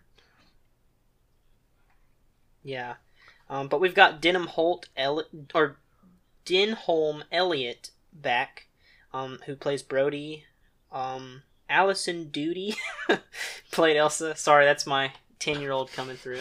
Oh my goodness. But John Rhys Davies back as Sala. Julian Glover as Walter Donovan. River Phoenix. I didn't remember him being, like, I knew that there was a young indie scene at the beginning of this movie, but I didn't know that it was River Phoenix, who is the, I think, older brother of Joaquin. Really? He's now deceased and has been so for some time. I think he's the older brother. But yeah, he was famous for many things. He was a very notable going actor, back real quick before 80s. we move on from Alison Doody, she was a Bond girl. She was in A View to Kill really? with Roger Moore. Oh, okay. Well, that explains it, because that's the worst Bond movie. So that's why I've only seen that one like once. So that's why I didn't recognize that just her. while we're talking about the Bond parallels, that's also fun. She was in the 1985 Bond movie. So it also looks like she was in something with Pierce Brosnan. Taffin. Interesting. So that was before Brosnan became Bond, right? Yeah, beforehand, it looks like it might be a spy movie. He's holding a gun, so that looks pretty spy to me. It looks like a Bond sort of, not parody, but like a nod to it. It looks like a Bond ripoff. Yeah. But very that's interesting. Yeah, thanks for bringing that up. But yeah, River Phoenix, and other than those guys, I don't think anybody else sort of jumps out at me. Yeah. And so this movie, budget-wise, $48 million. So the first movie was 18, second 28, and now we are 20 million more than the second movie. So they've got another budgetary increase, and this movie's worldwide gross is actually the most out of all the movies. It's nearly 500 million, nearly $500 million. Yeah. So pretty Yeah. impressive. And I guess also maybe worth noting is this is the first one that was PG-13 because I think the other ones were just PG. So I guess they Yeah. invented the PG-13 rating around this time. After they saw Temple of Doom, they're like, we need it. We can't keep calling these things PG anymore. These guys rip Yeah. out hearts. We gotta come up with something a little bit. Our kids deserve better. But it looks like they did film abroad a bit in Yeah. this one too. Some in New Mexico, Germany, Spain, Italy, of course Yeah. the U.S. So Yeah. So I guess I'll try to hit maybe a few highlights before we talk about the rest of the stuff. But in a lot of ways, I think The Last Crusade is trying to bring the series full circle because it's also kind of like an origin movie, and with some of the information we get, yeah, and in doing so, it's also maybe intentionally breaking the pattern from the last two movies. So like by opening with a flashback to young Indiana Jones's childhood with the explaining why he's afraid of snakes, explaining, first time he used a whip and how Harrison Ford got the iconic scar on his chin, where his hat came from, introducing the character of his father. And then I guess that is a really smooth segue into the Cross of Coronado item that he's fighting for as an adult now at the beginning of the movie. And apparently, I saw a note on IMDb. I think it says Corona on the ship that's sinking, which is maybe a very timely reference that we have a sinking Corona ship. well, I think it said but I guess Coronado. you see the A like above the waters right before it's sinking. I think, but I think you're right that it is named after the cross. But 2020. Yeah. Anyways, back to Indiana Jones. I think it also, knowing that there's like a trope of bad guys, it bluffs the bad guys a little bit. So you're going through this movie, you're pursuing the Holy Grail. He, gets this quest from this smooth talking American dude, not a European dude, who ends up being the bad guy. But it bluffs this the Brotherhood that protects the Holy Grail as the bad guy because they're like chasing them and fighting them and stuff. And then, of course, you figure out, well, it's actually Nazis. So, they still got the same, bad guy everybody hates. But I think they're trying to, like, maybe break some of the expectations in the formula because we get some of those things back from the first movie. Like, we see Jones in the classroom with the students all in love with him. Marcus comes back and joins on the journey. Sala comes back and joins on the journey. So he has, like, multiple sidekicks, I guess, of the favorite sidekicks. And again, of course, we're going for the Holy Grail, so back to, like, a Christian artifact. Kind of thing. So instead of seeing Jones as the father in this movie, to kind of like the adoptive maybe father of Short Round, we see Henry Jones Sr., or I guess maybe he's not senior, but he calls him Junior. So Henry Jones Sr. as the father of Jones, but he's like as different as they can be because like he's not amused at all at the fighting. He has no fighting skills. He's clumsy. He drops a lighter and almost like kills them by burning them like in the castle. They have completely different priorities about what to do, like with the Grail or where to go. And he's so clumsy, he shoots the tail of the plane they're flying and like they crash. So he's completely a foil to Indiana Jones in that he has no skills, but he shows, he shows this gradual growth where he takes down a plane by shooting birds with an umbrella. He survives the whole tank ordeal. Ultimately, him and Jones are in sync at the end of the movie, which I thought was really cool. Where as he's dying and needing the Grail to stay alive, what he's thinking is what Indy is thinking and doing to get past the 3 trials on the final path. So I think that was a really cool element to this movie. We can talk about that more. But I guess so we have the bluff bad guy where he's chasing down, going down with Elsa, his love interest, sidekick for a little while, retracing the steps of his father who's gotten lost searching for the Grail. We think we see the bad guys, but of course there's a betrayal. It's the Nazis, and Elsa's working with the Nazis. And then we get the Jones boys at it together the rest of the movie, doing more exciting chases and ultimately having to recover the Holy Grail in order to keep Jones Sr. from passing death's gates. So, very, very cool movie. One thing I thought of, one thing I thought of while you were talking about the movie and how it sort of came full circle, and how it brought back a lot of the elements from the first one. It kind of So what I mentioned earlier was that I think that they had a formula in the first movie that they veered off from in the second, and then they decided to go back to that formula in the third movie because it worked well, and they thought that that's what fans probably wanted, because Temple of Doom wasn't received as well as Raiders of the Lost Ark, and that sort of made me think of the new Star Wars sequel trilogy. And I mean, the Indiana Jones are not nearly as inconsistent or just poorly executed as the Star Wars trilogy. Movie. So I'm not. Yeah. But I guess what I was just thinking was you have this movie to sort of set the stage and sort of introduce us to the characters. A second movie where they sort of veer off into, try something new to maybe take some risks. And then the third movie where the second one wasn't received all that well, they decide, well, we're just going to go back to what worked the first time, or sort of go back to our roots and try this thing again because the second one wasn't received as well. And so that's sort of the parallel that I was drawing when you were talking. Ben, would you probably agree that seems to be a return in some ways to the first movie's tendencies? Yeah, I think, I definitely think that, I don't know if it's necessarily completely due to, like, any failures of the second one. I think maybe just, like, they wanted to experiment and tell a different story. Because imagine if they made all three of them all sort of centered around, like, Christian symbology, fighting the Nazis. Like, I think it would kind of run a little stale. Yeah, that's true. So I think they do. I think the trilogy as a whole works to balance itself. Like, the first movie is really good at introducing it.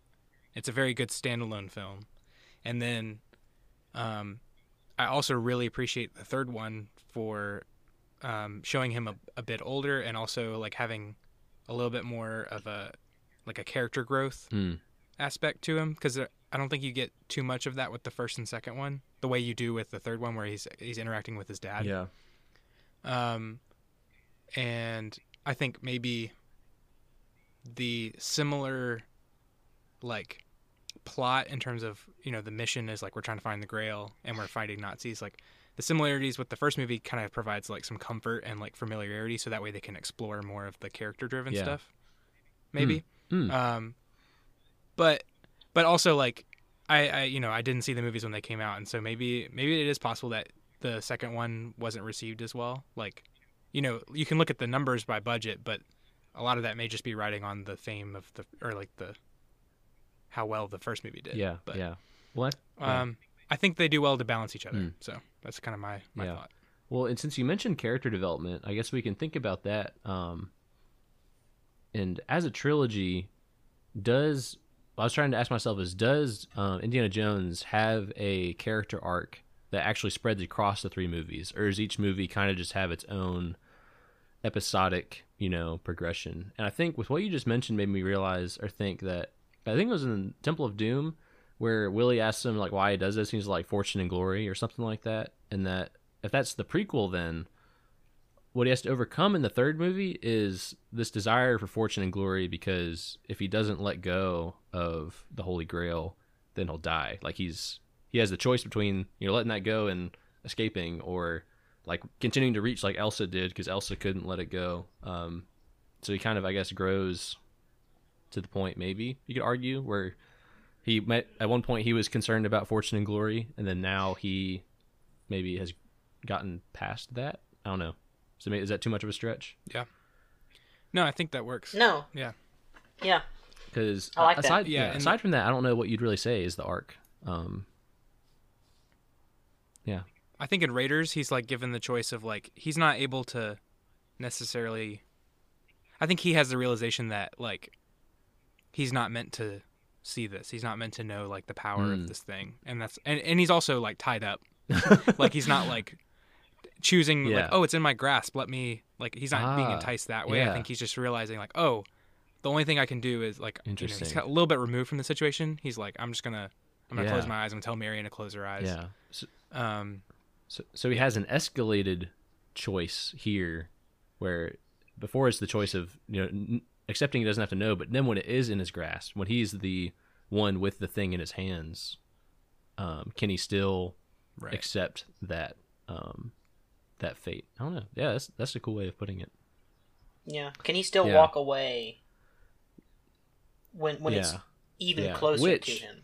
Okay, not to spoil any video games, but the Uncharted video games and the Indiana Jones movies, I feel like, are cut from the same cloth in terms of the arc, and I guess there's overall influences, that are just maybe common to every treasure hunting kind of game, but the whole like tomb raiding, like chases, like shooting, fighting, solving like the puzzles, like traveling the world, being able to walk away or figuring out like what your real role is. I feel like those games did a lot of, and other movies. I don't know if you guys seen the Mummy movies, with Brendan Fraser, where I think there might be a nod to Indiana Jones, where he comically shoots someone in a similar way to what Jones did in Raiders of the Lost Ark, where he's kind of like nonchalantly like shoots someone who's like coming at him with like swords and doing a bunch of crazy stuff. So I don't know if these were like the first treasure hunting movies, but they seem to be like, I don't know, setting the tone for like what, a major motion picture action treasure adventure movie is going to look like. I don't know if you guys were being reminded of any more recent movies as you guys are watching these. I was just kind of pondering that. Yeah, National totally. Treasure. Yeah, I was thinking the same thing. But of course, spoiler alert for National Treasure. What's probably the biggest difference between National Treasure and like Indiana Jones is that like he gets the treasure. So it's like that's no fun. You can't just get the treasure. Like that defeats the whole purpose of going on a treasure hunt. Yeah, what lesson do you have to learn if Yeah, you just Ben get Gates. what you want? Um, Thanks, Disney. but yeah, I think definitely National Treasure had some parallels to. But Ben Gates doesn't use guns, so hey, you got to give him props. I guess he punches people. Uses his brain. Yeah, he has a very good brain, and a great. And it's Nicolas Cage. Yeah, yeah, he has that advantage to himself too. Yeah, so not to get too detoured, but I do think it was interesting. Like for Indiana Jones, the motivation for each movie is, oh, there's a new treasure. But like for National Treasure 2, the motivation is, hey, this dude's slandering your family name. You already have treasure, but now you got to go do this. He's like, okay, fine. So they're kind of like fighting for different things, I guess. At the end of the day. Mm-hmm. But Yeah. Sorry. Yeah. Well, Seth, you mentioned earlier I guess the comedy in these movies, sort of the humor. This one I thought was hilarious, and it was mostly just the relationship between Sean Connery and Harrison Ford with their characters. I thought that they played so well off of one another, and that So I always thought, thinking back to these movies, that my favorite sort of relationship was Short Round and Indiana Jones, but I think that I really enjoy Indy and his father's relationship more. Like it was so funny to see them interact, and I just loved it. Like there were so many times that I found myself audibly laughing out loud, just at things that happened, and I mean, these movies are, comedic. Like they are fun and not just super duper serious. But this one I thought was just hysterical. Yeah, I think I could probably agree with that. Man, I don't want to kick Short Round after I just praised him so much, but man, it is it's a toss up for me. I don't know, Ben, what do you think? Well, so like we'll probably talk about this more when we do like our wrap up and like ratings of the movies, but like I think I'll just go ahead and say that I think this one is my favorite. And mostly, I mean, the biggest thing I point to is his relationship with his dad. And Sean Connery, like, he's still Sean Connery. Like when you're watching it, you're like, oh, like it's the idea of like whether the actor like transcends, like whether, like when you're looking on screen, I'm like, am I thinking that's Sean Connery or is it his dad? And I think he does, like, it is for someone as famous and like big of a name as Sean Connery, especially with like his James Bond roles.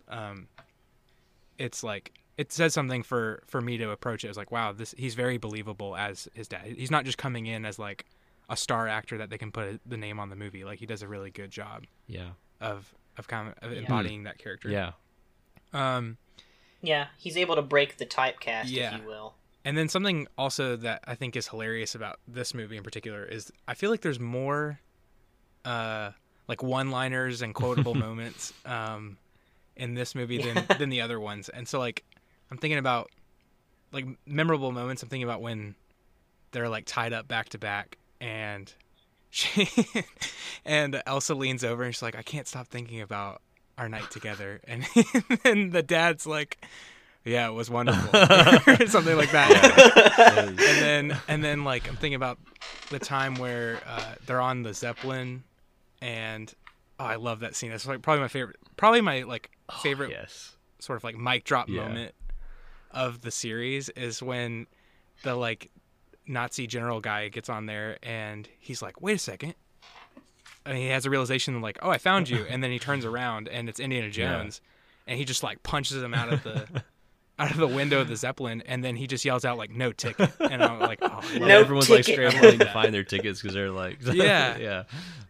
totally ignoring the fact that this guy's like an American. Yeah. Such He's got an English yeah, accent and everything. yeah. Such accent. situational comedy in this one where it's just like great. Yeah. You know, like they I think they nailed it. In Yeah. that respect. I wrote down I wrote down some scenes that I thought were hysterical just to mention. And so the Hitler signing I thought was so funny. When Hitler signed the Grail diary. And then the no ticket, that's one of the ones that I wrote down. The ships passing in the night scene where Henry and Indy were talking about their, I guess, their sort of love triangle, if you will, that they had with Elsa. That was kind of weird. And then also Cody, for those listening, Cody is Seth's older brother. But I was talking with him yesterday, and he pointed out to me Sean Connery's stare when he's talking about, like, well, what do you want to talk about then? And that got me. Like, just his stare that he was giving to Indiana Jones. The plane scene where he shoots out the tail. He's like, son, they got us. I just thought that the back and forth between those two was just so awesome. And this movie was so funny. It really is, man. You guys are reminding me how much fun it was to watch. Because, probably the funniest, like you're saying, if I had to think about that off the top of my head. But yeah, it was, I guess, funny, but also like I was saying with the father's like death, you know, like where it's like the guy shoots him to motivate Jones, or Donovan shoots him to motivate Jones to go through and face these final tests to be worthy of receiving the Holy Grail. I mean, that's pretty, I guess, serious. It's not nearly probably as heavy as the Temple of Doom kind of stuff, but yeah, good. A lot. There's still like contrast, I guess. Like it didn't just become like Guardians of the Galaxy, like so funny. It's like you're not even really. I don't know. You kind of forget like what movie you're watching, you know, because you're just like laughing the whole time. Yeah. Well, I think they pull off comedy perfectly in this movie, because I think that, you know, the Marvel movies are fun and all.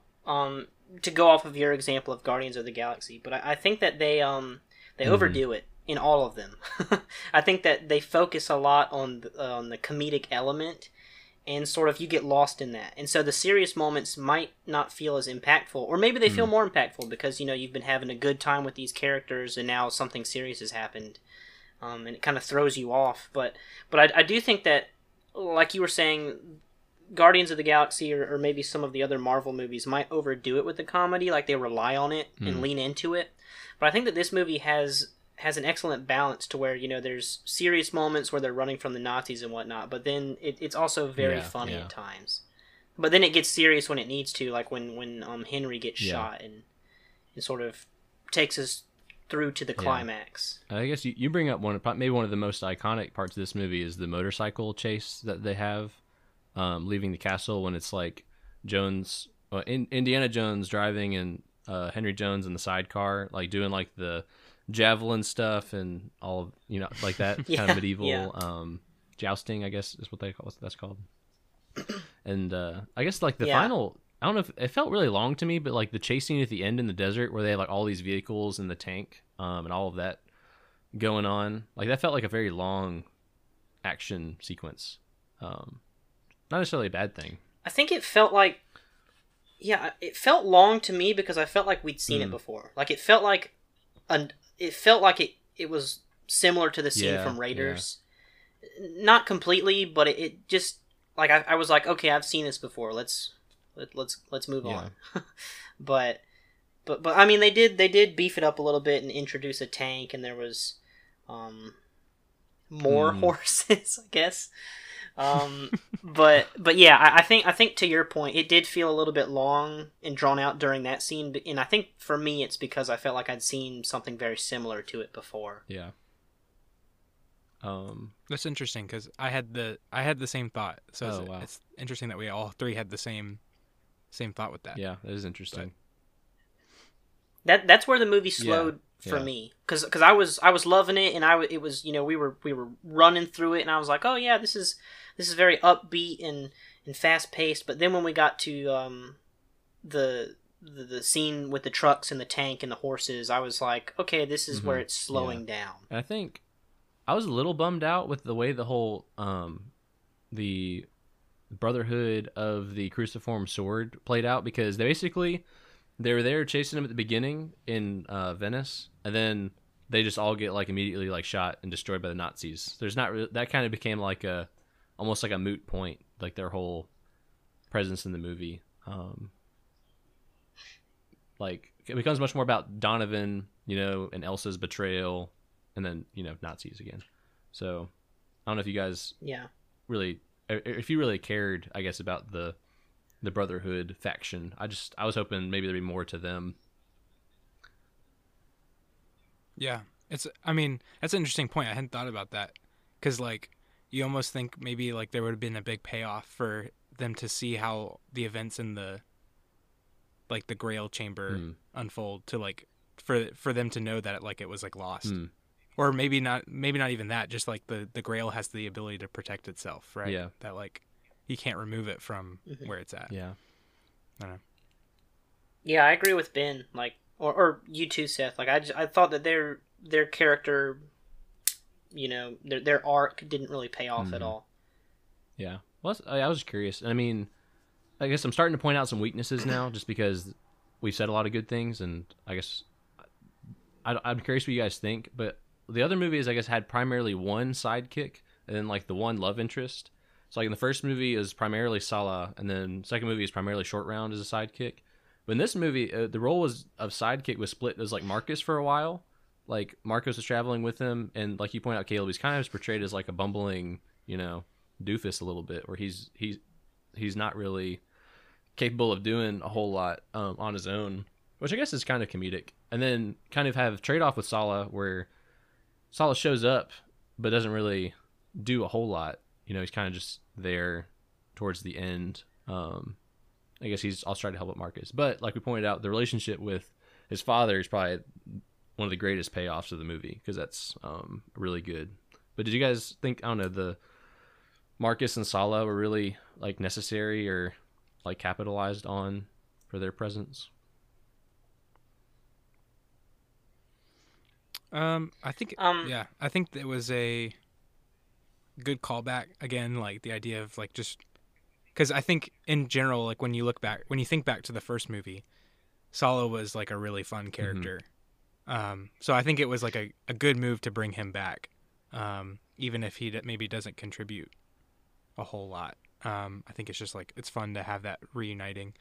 And then also like Brody, I think the biggest joke, like the reason Brody is in there is so they can make the joke that he's like, when they're like tied up in Austria, they're like, oh yeah, he'll disappear. He knows a dozen different languages. And then they cut to him and he's like, does anyone here speak English? Yeah. It's like that's a scene that I was thinking about. That was so funny when he's like, with any luck, he's already got the Grail, and then it cuts to him. True. Does anybody speak English? I guess I'm being a little harsh, because that was a pretty hilarious moment. No, I think you make a valid point that they don't have much to do, but they're fun presences to have back, to Ben's point, and I do think that if only to, give us a chuckle or to sort of, give us another memorable moment with them. I think that it's worth it to have them back in the movie. I think. Yep. Yeah, that's fair. It is good to see, familiar things or like things come full circle. And of course, they all ride off into the sunset together. So, like, what more perfect ending could there be than that? Yeah. So, if there's no more specific observations you guys have on the third one, I did make some general observations of things that all three movies have in common. I don't know if you guys are curious to hear some of those, or if you maybe yourself picked up on them. No, yeah. Let's hear what you got. So I call this segment "Keeping Up with the Joneses," brought to you by the Joneses. So we have the Paramountain that segues seamlessly into the foreground of, I guess, the background of the opening shots in Raiders, Temple, and Last Crusade. And you can just watch it again if you want to see how. It also delays showing Jones's face immediately. We see him enter like from behind or like in the shadows, and it kind of obscures him.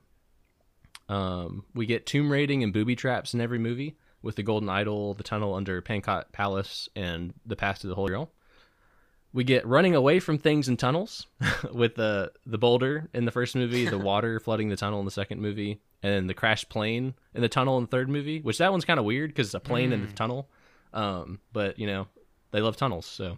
They had to meet their quota for tunnel running away. We get introduced into the thick of the action, and he escapes in a chase. And in two of the movies, he makes that escape on a plane in the first and second movie.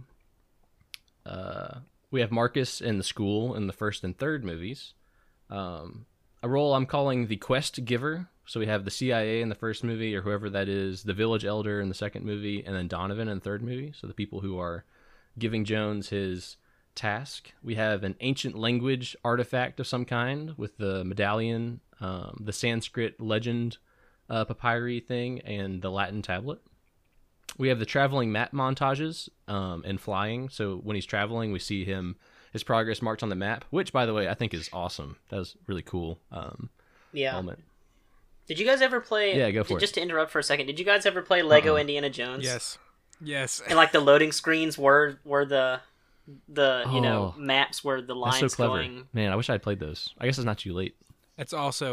They also definitely do that in Minnesota Cuke.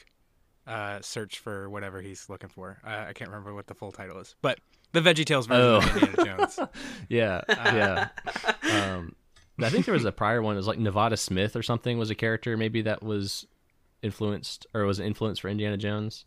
I don't know how many states can be first names, but if you guys think of any, feel free to shout them out. 50. Oh, wow. 50 states. Good one.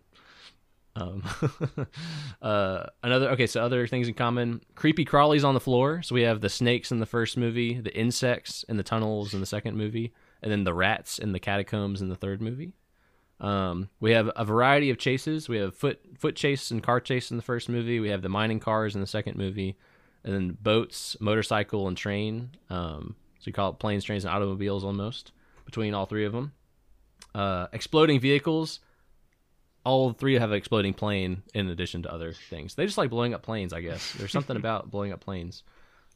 There's interesting progression he has where in the first movie he's in the back seat of a two-seater. In the second movie he's in the pilot seat of the cargo plane, like, but it's crashing, so they have to bail.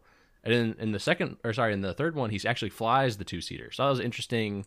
He kind of like grows in his piloting, abilities across the three movies. We have castles in the second and third movies of various kinds. We have bad guys, of course, with the Brad Pitt. Nazis. We fight Nazis. I was trying so hard not to make any I hate of those these guys. Tarantino references, but I just slipped up there. So we have the Nazis in Belloc in the first movie, demon-possessed human sacrificing enslavers in the second movie, and then the Nazis and Donovan in the third movie, with the Brotherhood being a little bit of bad guy. They always get captured by the bad guys. So Jones and Marion get captured together, Jones and Willie get captured together, and then Jones and Jones get captured together in the third movie. Bad guys have some other tendencies, like getting run over or killing each other and like showing disregard for their own lives. Getting crushed with a blood streak. Yes, I was going to mention that one. So there's I call them the boss battles, but the boss battle turns into a blood smear in 2 of the movies. In the third one, there's no blood smear. It just like falls to his death in a tank. So I mean, that's kind of epic in its own regard. I was waiting for it when I was watching the third movie. I was waiting to see blood come up on the other side of the wheel, but they didn't do it. Totally. I wonder if they were like just trying to make us think they were going to do it. It was like a joke maybe, but they could have done it. The sidekick, we already mentioned the roles of that role, and we talked about the love interest, but also what I thought was funny is that he has aggressive arguing with all of them that like precedes their flame being ignited, which is just really interesting dynamic that they're just like yelling at each other, and then they like start kissing and stuff. Very Han Solo. I don't know where that comes from. Ben, you're married. Do you think that's a good strategy to use with women to like earn their affection? Probably not. All right. I would probably not. Just based on the fact that if you look like Harrison Ford, I think that you can get away with it. Yeah, you'll just have a different person every movie. True. To argue with. Yeah. We have a moral there to the story.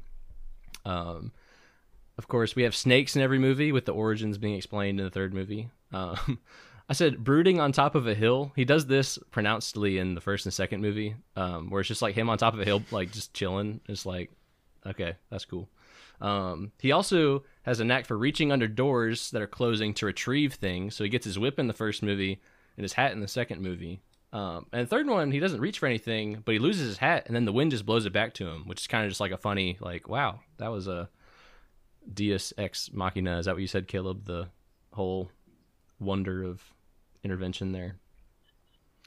Well, that's mostly just for like you get out of an impossible situation, just because the plot needs you to. Yeah. So like the life raft, like a life raft wouldn't save your life, but thank God it was able to do that. Could he live in without that his moment. hat? We haven't really seen him without it, so I mean, you never know. True. Excuse me. We have a hiding companion, or like someone hiding a companion. Sorry, I've been talking too much. This is my Batman voice. Where were the other drugs going? The Jones hides Marion in a truck in the first movie and it drives away, and then Salah hides Brody in like a truck thing and it drives away in the third movie. Mm-hmm. We have a lot of important fire. Yeah. So like lighting the snakes on fire, the wrath of God melting people in the first movie. The demon sacrifice is very fire oriented. They light the castle on fire when they're escaping. The Nazis are burning books. There's a lot of fire stuff going on. He steals uniforms, and the soldier uniform in the first one and the attendant uniform in the third one. In the first two, we have a bad guy performing a ritual with artifacts and headgear on, chanting in another language, which is oddly specific, but it holds up because you have Belloc and the shaman doing that. And I was expecting Donovan to do something like that, but he only drinks the Grail, so he doesn't do of the other bells and whistles of that bad guy trope. Bad guys falling to death, so the shaman falls off the bridge. The Nazi general falls to his death. Elsa falls into the chasm as they're trying to escape. The bad guy instantaneously decomposes after opening the Ark and then after drinking the Holy Grail. How do you guys think the Grail guy turning into like a skeleton compared to the faces melting in Raiders? It was neat. I like the face melting better. That's more of that image sticks with you more, I think. Yeah, something I thought was really cool is in Raiders, like those shots of them, like their face melting or the head exploding or anything like that. They're super iconic, but they're also like the shot is just of them. And then in The Last Crusade, there's actually a shot with like from behind Donovan, and it shows like his hair growing out, but also it shows Elsa's reaction to it. And so the fact that they have like I don't know how they did that. I don't know how they animated something stop motion in front of someone in real time. But it's just like I don't know. I thought that was impressive. That was pretty clever. Yeah. But I guess like you guys pointed out, the people just melting is hard to forget. We mentioned the religious themes. And that's Scream. Yeah. Oh, speaking of No, screams, you're good. not to interrupt again, but there were Wilhelm screams in every movie, I believe. I'm trying to think. You know what those are? No, I don't think so. Very famous. They're like the, Oh, it's like a very famous scream that is in every movie, Ah. basically. It's in Star Wars, Indiana Jones. I think it originated in the 50s, and it's been used in every major like blockbuster sort of movie that sort of rides the same line as Star Wars, Indiana that's cool. Jones, movies like that. But it's a very famous scream, and it was present in, I believe, all three That's Indiana cool. Jones I didn't know that. movies. I guess, yeah, I could definitely see that. There is that iconic scream of the dude, like, I guess dying, but it's kind of sad. But I guess he did it really well. Um, we have the boss battles slash the big turban guy battles. Was kind of funny. Like you said, the bluff in the second movie when he goes for the gun, like he's gonna shoot the giant turban guy again, but he can't because he don't have the gun. We have a lot of impending death scenarios. So like the plane propeller in the boxing match in the first movie, Willie facing the fire and Jones facing the stone crusher in the second movie, and the ship propeller like when it's eating up the boat in the water, and hanging onto the tank when it's like about to crash into the wall. Which he totally could have just like let go of the bag and been fine. That was kind of inexplicable. I don't know when he gets snared. Yeah, Yeah, you could have just left your got your arm out of it and just sort of yeah, dropped like to it the was. ground. I don't know. That was not a compelling trap to me. I didn't really understand why he was stuck. I don't know, Ben. Do you have any clarity there? Sorry, what was that? When he gets stuck, hanging on the tank by his satchel thing over his shoulder. Right. I guess it just didn't seem like that should be like actually able to. Oh yeah. No, I watched that. I'm like, dude, just like take your arm out of the satchel. Yeah. Like, but Yeah. yeah. Maybe that's where the Yeah. diary was. I thought it was in his coat pocket, but maybe Yeah. I don't know. Maybe there's a reason he needed Yeah. to hang on to the satchel. Who knows? But on that note, he has a knack for holding on to the outside of fast-moving vehicles. So the car, the mining cart, and the tank in the third movie. Epic swinging. So he swings down off the big dog statue. He swings into the mining cart in the Temple of Doom. It's kind of a cool move there. And then at the beginning of the Last Crusade, when he's on the Coronado ship, he like swings off the boat into the water. So I guess he's likes to swing. And of course, he doesn't keep the treasure. So the government takes the Ark. The stones either drop into the water or return to the village, and the Grail falls into the Chasmic Abyss. So there are certain, I wouldn't say a formula, but just things these movies have in common that you could fill out a pretty extensive list of their like tendencies, I guess. I don't know. What'd you guys think of that? Can you kind of see, I guess, were you guys seeing some of those things? Yeah, for sure. I think like that's kind of the formula for what makes Indiana Jones Indiana Jones. So like that's why they kind of all work and they all feel. I mean, they definitely have their differences. Especially Temple of Doom feels very different, but because they're still able to use all those same bits of the formula, it still feels like true to Indiana Jones. Yeah. Yeah, I agree. Yeah, I noticed some of those things. I might have not put them all together, but yeah, I definitely saw those things present. Thanks for. Well, I don't thanks claim for to that completely have also. cracked the code. I was just very interested about like what makes these movies like have the feel of being Indiana Jones movie, or of that. And I also thinking, if I was to propose a fifth Indiana Jones movie, could I do better than the Kingdom of the Crystal Skull? And well, if we have the formula, maybe we'll see. Yeah. So that spur any other thoughts of you guys for The Last Crusade, or I guess any of the Indiana Jones movies?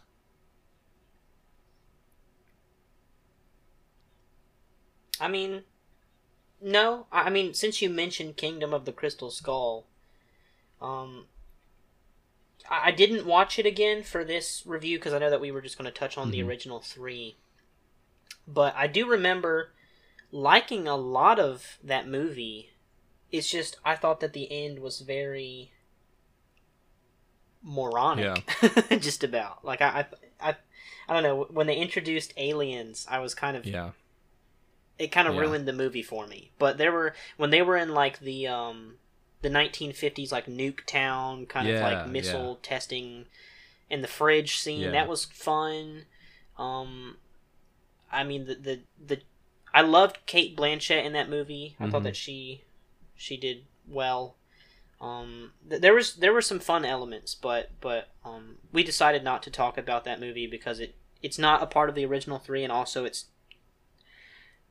not regarded as being a decent movie, and I think that our time is more valuable than our time is valuable enough to where watching that movie would be a waste.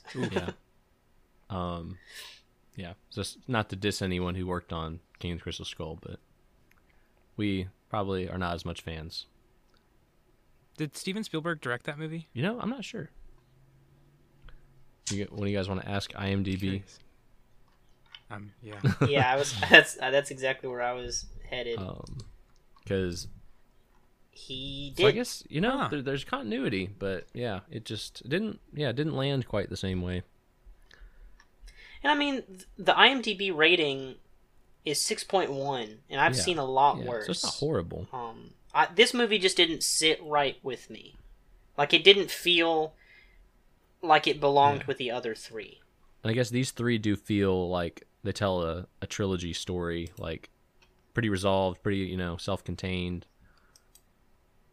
I guess you could want more, but you're not like there's not any loose ends really at the end of the movie.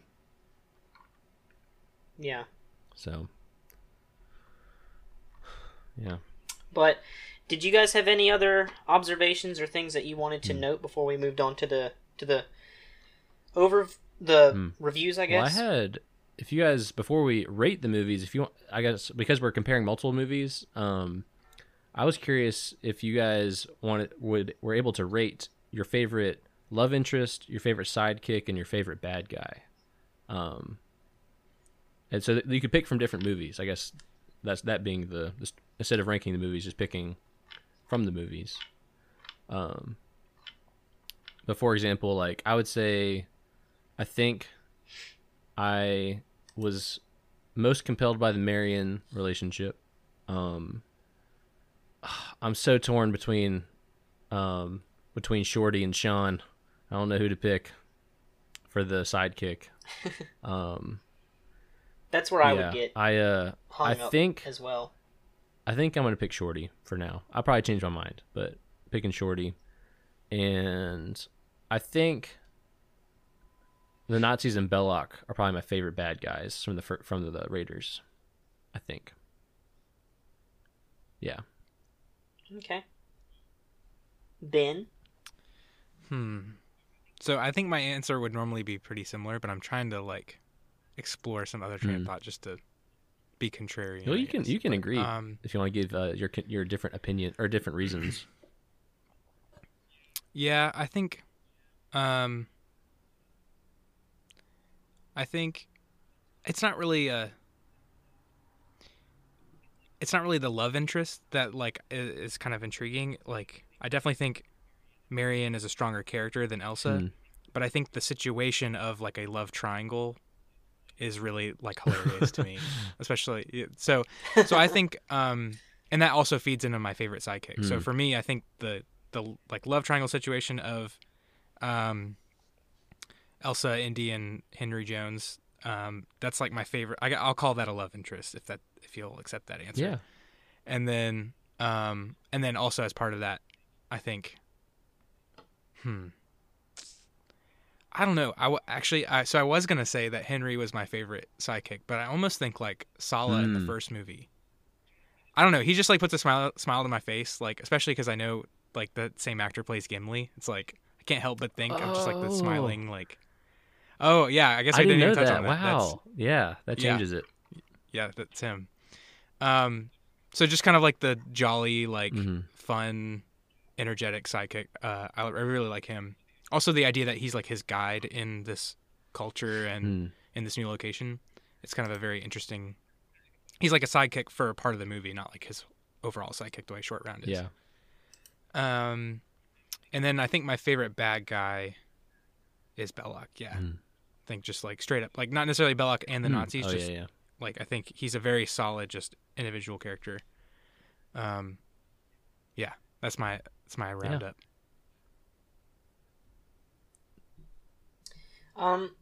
I'd say love interest.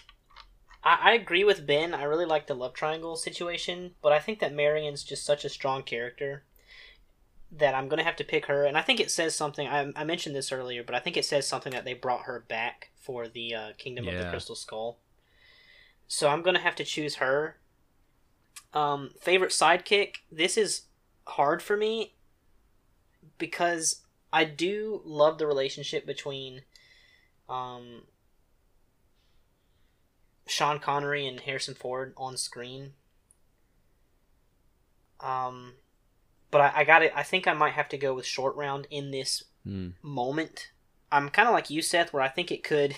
If you ask me tomorrow, I might choose Henry. But I'm going to go with Short Round. Give you more time to think about right your now. bad guy. I think, if I'm not mistaken, that Sean Connery and Harrison Ford are only like 10 years apart in age. Yeah, like they're something not, like that. So the fact that they make a believable father-son is also kind of like funny because they're closer to being like brothers than anything.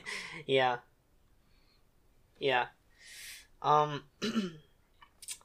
Favorite villain? So I feel like I might have to agree with you guys and choose Belloc just because he seems like a good opposite for Indiana Jones. Like, they're kind of in the same field. They're both archaeologists. They're both, peers, if you will, but they're rivals. And so I think that he makes for a very good antagonist in these movies.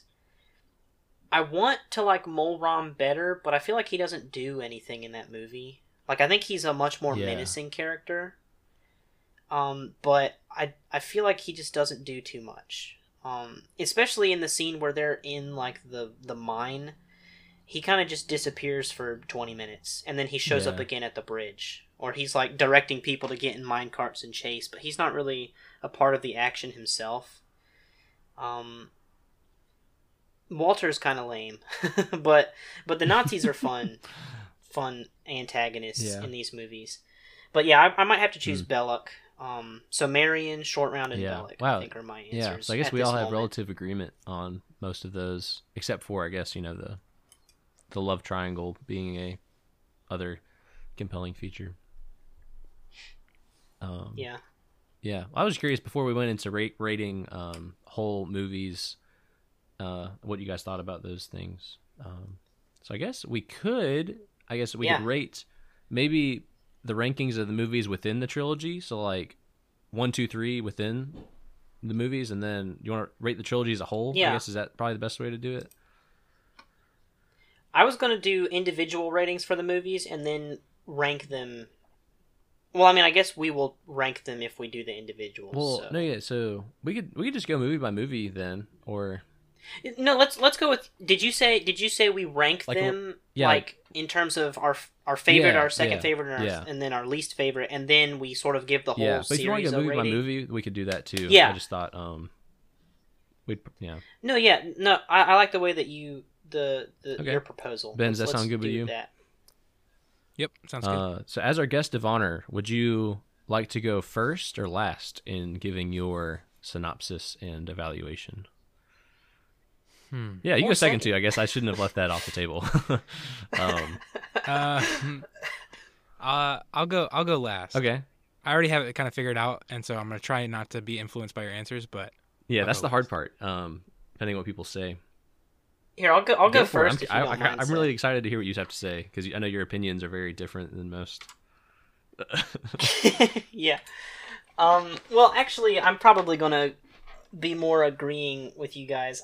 So, like I said earlier, I have a lot of fond memories from childhood of Temple of Doom, and I had a really fun time watching it again this second time, or not second time, but this most recent time.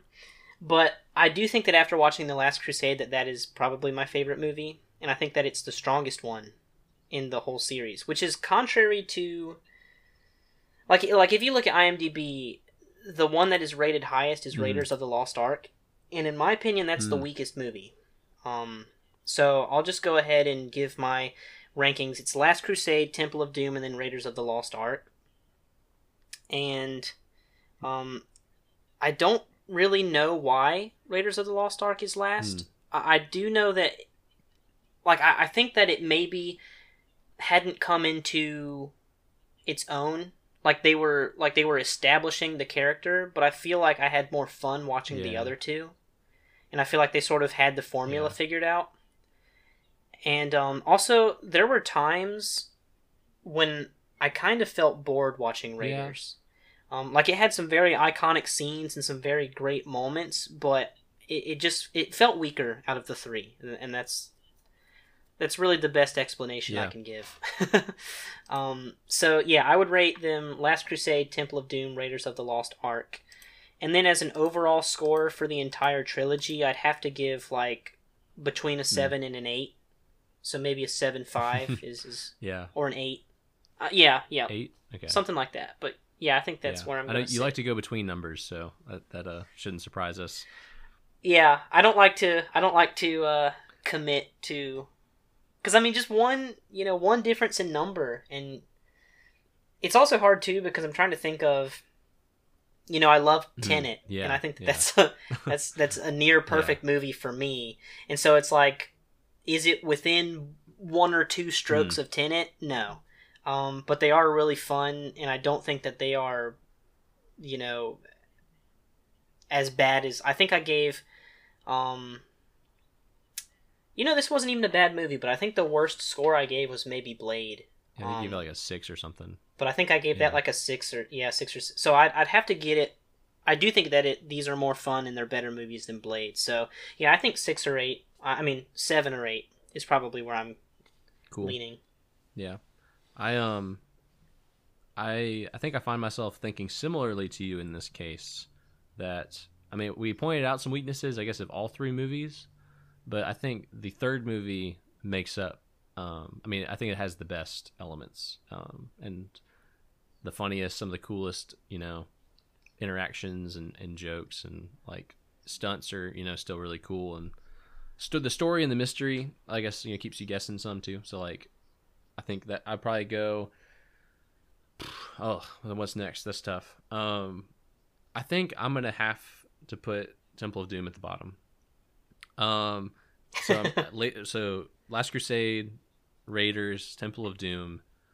Even though I loved Short Round, I guess it's not even as bad. It's just it wasn't as good, I guess, as the other two in my mind. And even though Raiders maybe was a little slow, I found myself really just drawn to the iconic parts of it and laughing a lot. And I really like Sala too. So I'm not only committed to Short Round as my sidekick. So trilogy as a whole, as you mentioned Blade, I'm totally thinking I overrated Blade. Because I was just so high off the fact that it's the Dawnguard quest line in a movie that I just got really excited. But I have not watched any other Blade movies yet, and I just haven't gotten around to it yet. So I think I would give these movies a solid 8 because they can be enjoyed by such a wide variety of people. We were watching it in my apartment, with my roommates, my brother and his girlfriend, and everyone had loved it. Everyone was having a good time. They're kind of timeless, like we're saying. The effects might not age super well, but they're still we're watching these movies. I don't know, was it 40 years later now? And we're still loving them. And also the music is amazing. I'm so sorry, John Williams, we have not mentioned you yet, but the score for these movies is so good. It just it's such a good adventure. And yeah, 8 I think is my rating. So yeah, I feel good about that. All right, Ben. No, this is your first. This is your first Okay. time doing this, so no pressure. But just enjoy it, and you just gotta speak Yeah. your mind. Don't be afraid of what we think of what you say. Okay, so, and I think it's totally fair to like kind of have changed or like thought about my decision on what I would rate it like over the course of this conversation because like getting the thoughts out helps you understand things better. And so I would say this. My personal preferences, like the ones I would consider my favorite, go in order of Last Crusade, Raiders of the Lost Ark, and then Temple of Doom, from like favorite to least favorite. And I think that's just because like I love the dynamic with Henry and Indiana. Just like even me just saying that around me at the end of the movie, like that you kind of gone the whole movie where he only calls him Junior, and then at the end you have to pay off. And he's like he calls him Indiana. Yeah. And it's like, oh man, it's so powerful. and yeah, so I think that's definitely my favorite movie out of the three is The Last Crusade. But after talking about it, I think that it is both strongest in terms of like character development and I don't know, just sort of that. I think it's a very surprising movie. Like it has a lot more twists, like the way that you're not really sure who the villain is until like most of the way through the movie, and that sort of thing. So, how do I say this? I would say that I think it's strong in those aspects, but it's also weak for those same reasons. Where like, in the first movie in Raiders, you have Belloc and they introduce him at the beginning of the movie, and he doesn't get stale throughout the movie like at all. Like I think that's what makes him a strong character is the fact that you're able to see kind of his rivalry with Indiana throughout the course of the movie. So to me, I think like if I was speaking objectively, like as a critic, to me that makes it Raiders stronger than Last Crusade because like when we were even just naming off our favorite like love interests and our favorite villain and that sort of thing, it's like hard to pick who the villain is in Last Crusade. Because like is Elsa the villain? Because she seems kind of remorseful at sometimes, and then Donovan is like he seems like the least remorseful, but also you don't see him very much. So, but there's also the twist that they're kind of playing off of. So I don't know. All that being said, I would say, yeah, I'm sticking with my favorite is Last Crusade for all the reasons I've said up to this point. But if I had to like pick a movie that I would rate the highest, I would say I would rate Last Crusade lower than Raiders of the Lost Ark. If that makes sense. Like even though it's my favorite, and I'm recognizing that, I think it's not as strong of a movie as Raiders of the Lost Ark. Interesting. So, yeah, I don't know if that makes sense. But I think there's also, I think a lot of what is influencing that is the idea that I really like Raiders of the Lost Ark for the fact that it's the first in the series, and it feels like, I think the reason it feels so timeless is because it kind of like came out of the gate super strong for the series. Yeah. Whereas like Temple of Doom and The Last Crusade, they both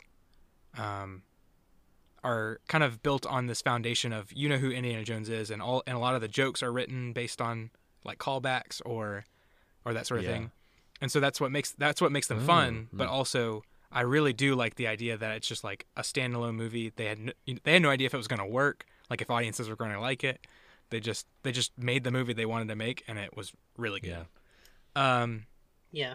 And so, like for me, just to kind of go on a tangent for a second, that's why I think like Batman Begins is such a great movie, in my opinion, because like they didn't know if this whole superhero comic book movie thing would work out, and they didn't really get the payoff until you had Heath Ledger as the Dark Knight, and that's when like people said, "Wow, these are really good," and they go back and maybe like give Batman Begins a second chance or something. But I like origin stories, and I like even though it's Raiders isn't an origin story, it's the first in the series, and I think that is influencing my decision here. And I would also just say, as sort of a last remark, surprised at how much I enjoyed Temple of Doom coming back to it Mm. years later. It definitely didn't, like, even though I'm ranking it as the lowest, it's like they're all 8+, like, for me. Yeah. Like, to me, Temple of Doom is 8.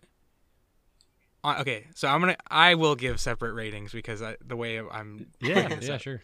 But I would say as a trilogy as a whole, the trilogy is probably like an 8.5 as a whole. Just because maybe, like, in some ways they could maybe have explored some more ideas or something, in the way that the first and the third movies are kind of similar. Mm-hmm. But I think as individual movies, Temple of Doom's like a 7 or 8 for me. Last Crusade is a 9, and Raiders is a 10. Oh wow. Like I and it's also easy for me to say 10 because I'm a guest on this podcast and I don't have to give any sort of relative scale of what a 10 is for me. yeah. But I would also say in general, like, if it's a personal rating, which it is for me, I'm not like a professional critic or anything. I'm just basically. Wait, you're not? Wait, Seth. Why did we invite him Well, to talk does with us? does this if mean he's I'm not not a getting professional paid? critic. Oh shoot, we should have talked about that before this. But yeah, no, I think Raiders to me is like, it's timeless and it's lighthearted and it's like violent enough to be really fun, but not like put people off the way Temple of Doom puts people off. And yeah, and because it's the first of the series, that's giving it a little bump too. So You know what I just thought? Right when you said that, it made me think. So Temple of Doom, I rated Last Crusade above it, but I love it so much. And I am such a horror movie guy that maybe I like it so much because of that dark, sinister vibe to it, because I just love horror movies so much. And it felt like a horror movie. It did. yeah, That might explain it. What the thing inside of you that draws you to that movie, your darkness. Yeah. Well, we don't need to analyze the psychology of my psyche, I guess, but why I chose that movie to be higher than Raiders. But so Ben, any other, I guess, thoughts? To review, Caleb ranked, let's see, if you just use the numbers, movie 2, movie 3, like in the trilogy, how did you rank them, Caleb? It was Last Crusade, Temple of Doom, Raiders of the Lost Ark. So you did 3, 2, 1. I did 3, 1, 2. And so Ben, you're going 1, 3. No, he's going 3, 1, 2. But he said that Raiders is a better movie. Yeah, but he's going to rank Last Crusade higher. I would score it higher. So the highly qualified. My personal preference. Okay, gotcha. Yeah. All right. Wow. So yeah, we have some different, I guess, ideas. But I mean, to your point, Ben, these movies are so like nostalgic, coming back to them, and enjoyable. Like the opening scene of Raiders of the Lost Ark is like as good as it gets for me in terms of like the excitement of going to watch a movie, and the whole like going into the Golden Idol, temple, being chased by the boulder. There's just so much, like, I don't know, weight and like cultural, I don't know, coolness to that sequence that's just been picked up by so many things. This is really, really good idea, Ben, to go back and watch these movies and give them a fresh look. Yeah, I mean, like, I hadn't. You kind of gave me a couple options to pick from, and I think it was really fun to be able to watch a series together. Mm-hmm. So maybe that's something you guys can do more of moving forward. Yeah. Maybe I just had a thought. You just need to watch all the Saw movies. Oh my goodness. in like a day. Well, man. I mean, It'd be intense. We could do that. Okay, maybe not. Maybe don't do all the Saw movies. Yeah. Maybe do a different series. But That's a little bit. yes. Well, we actually talked about they are rebooting and or remaking Wrong Turn, and we sort of. I've always been pushing Seth to watch those, and we talked about maybe we could watch through them at some point and maybe talk about But those. Ben, to your point, it is fun to take a series in a single kind of once over and really just get as much as we can out of it. And yeah, we might take your advice. So for our special 10th episode, we've established a precedent that we can continue to do stuff like this. Yeah. But Ben, thank you so much for joining us. And this has been a lot of fun. Who knows? Maybe Ben will get a sequel someday and revisit the podcast. And if he does, it'll probably be better than Kingdom of the Crystal Skull. All right. Any final words, my fellow brethren? No, I'm good. All right. Well, if there's nothing else, we're done. I'll give us a walkout song.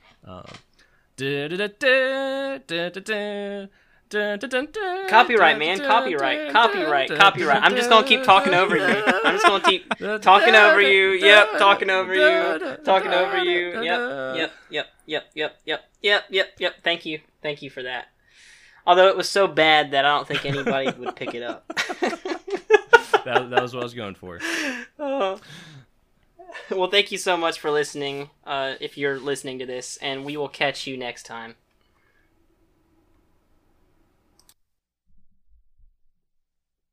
Cool. This is me stopping my recording.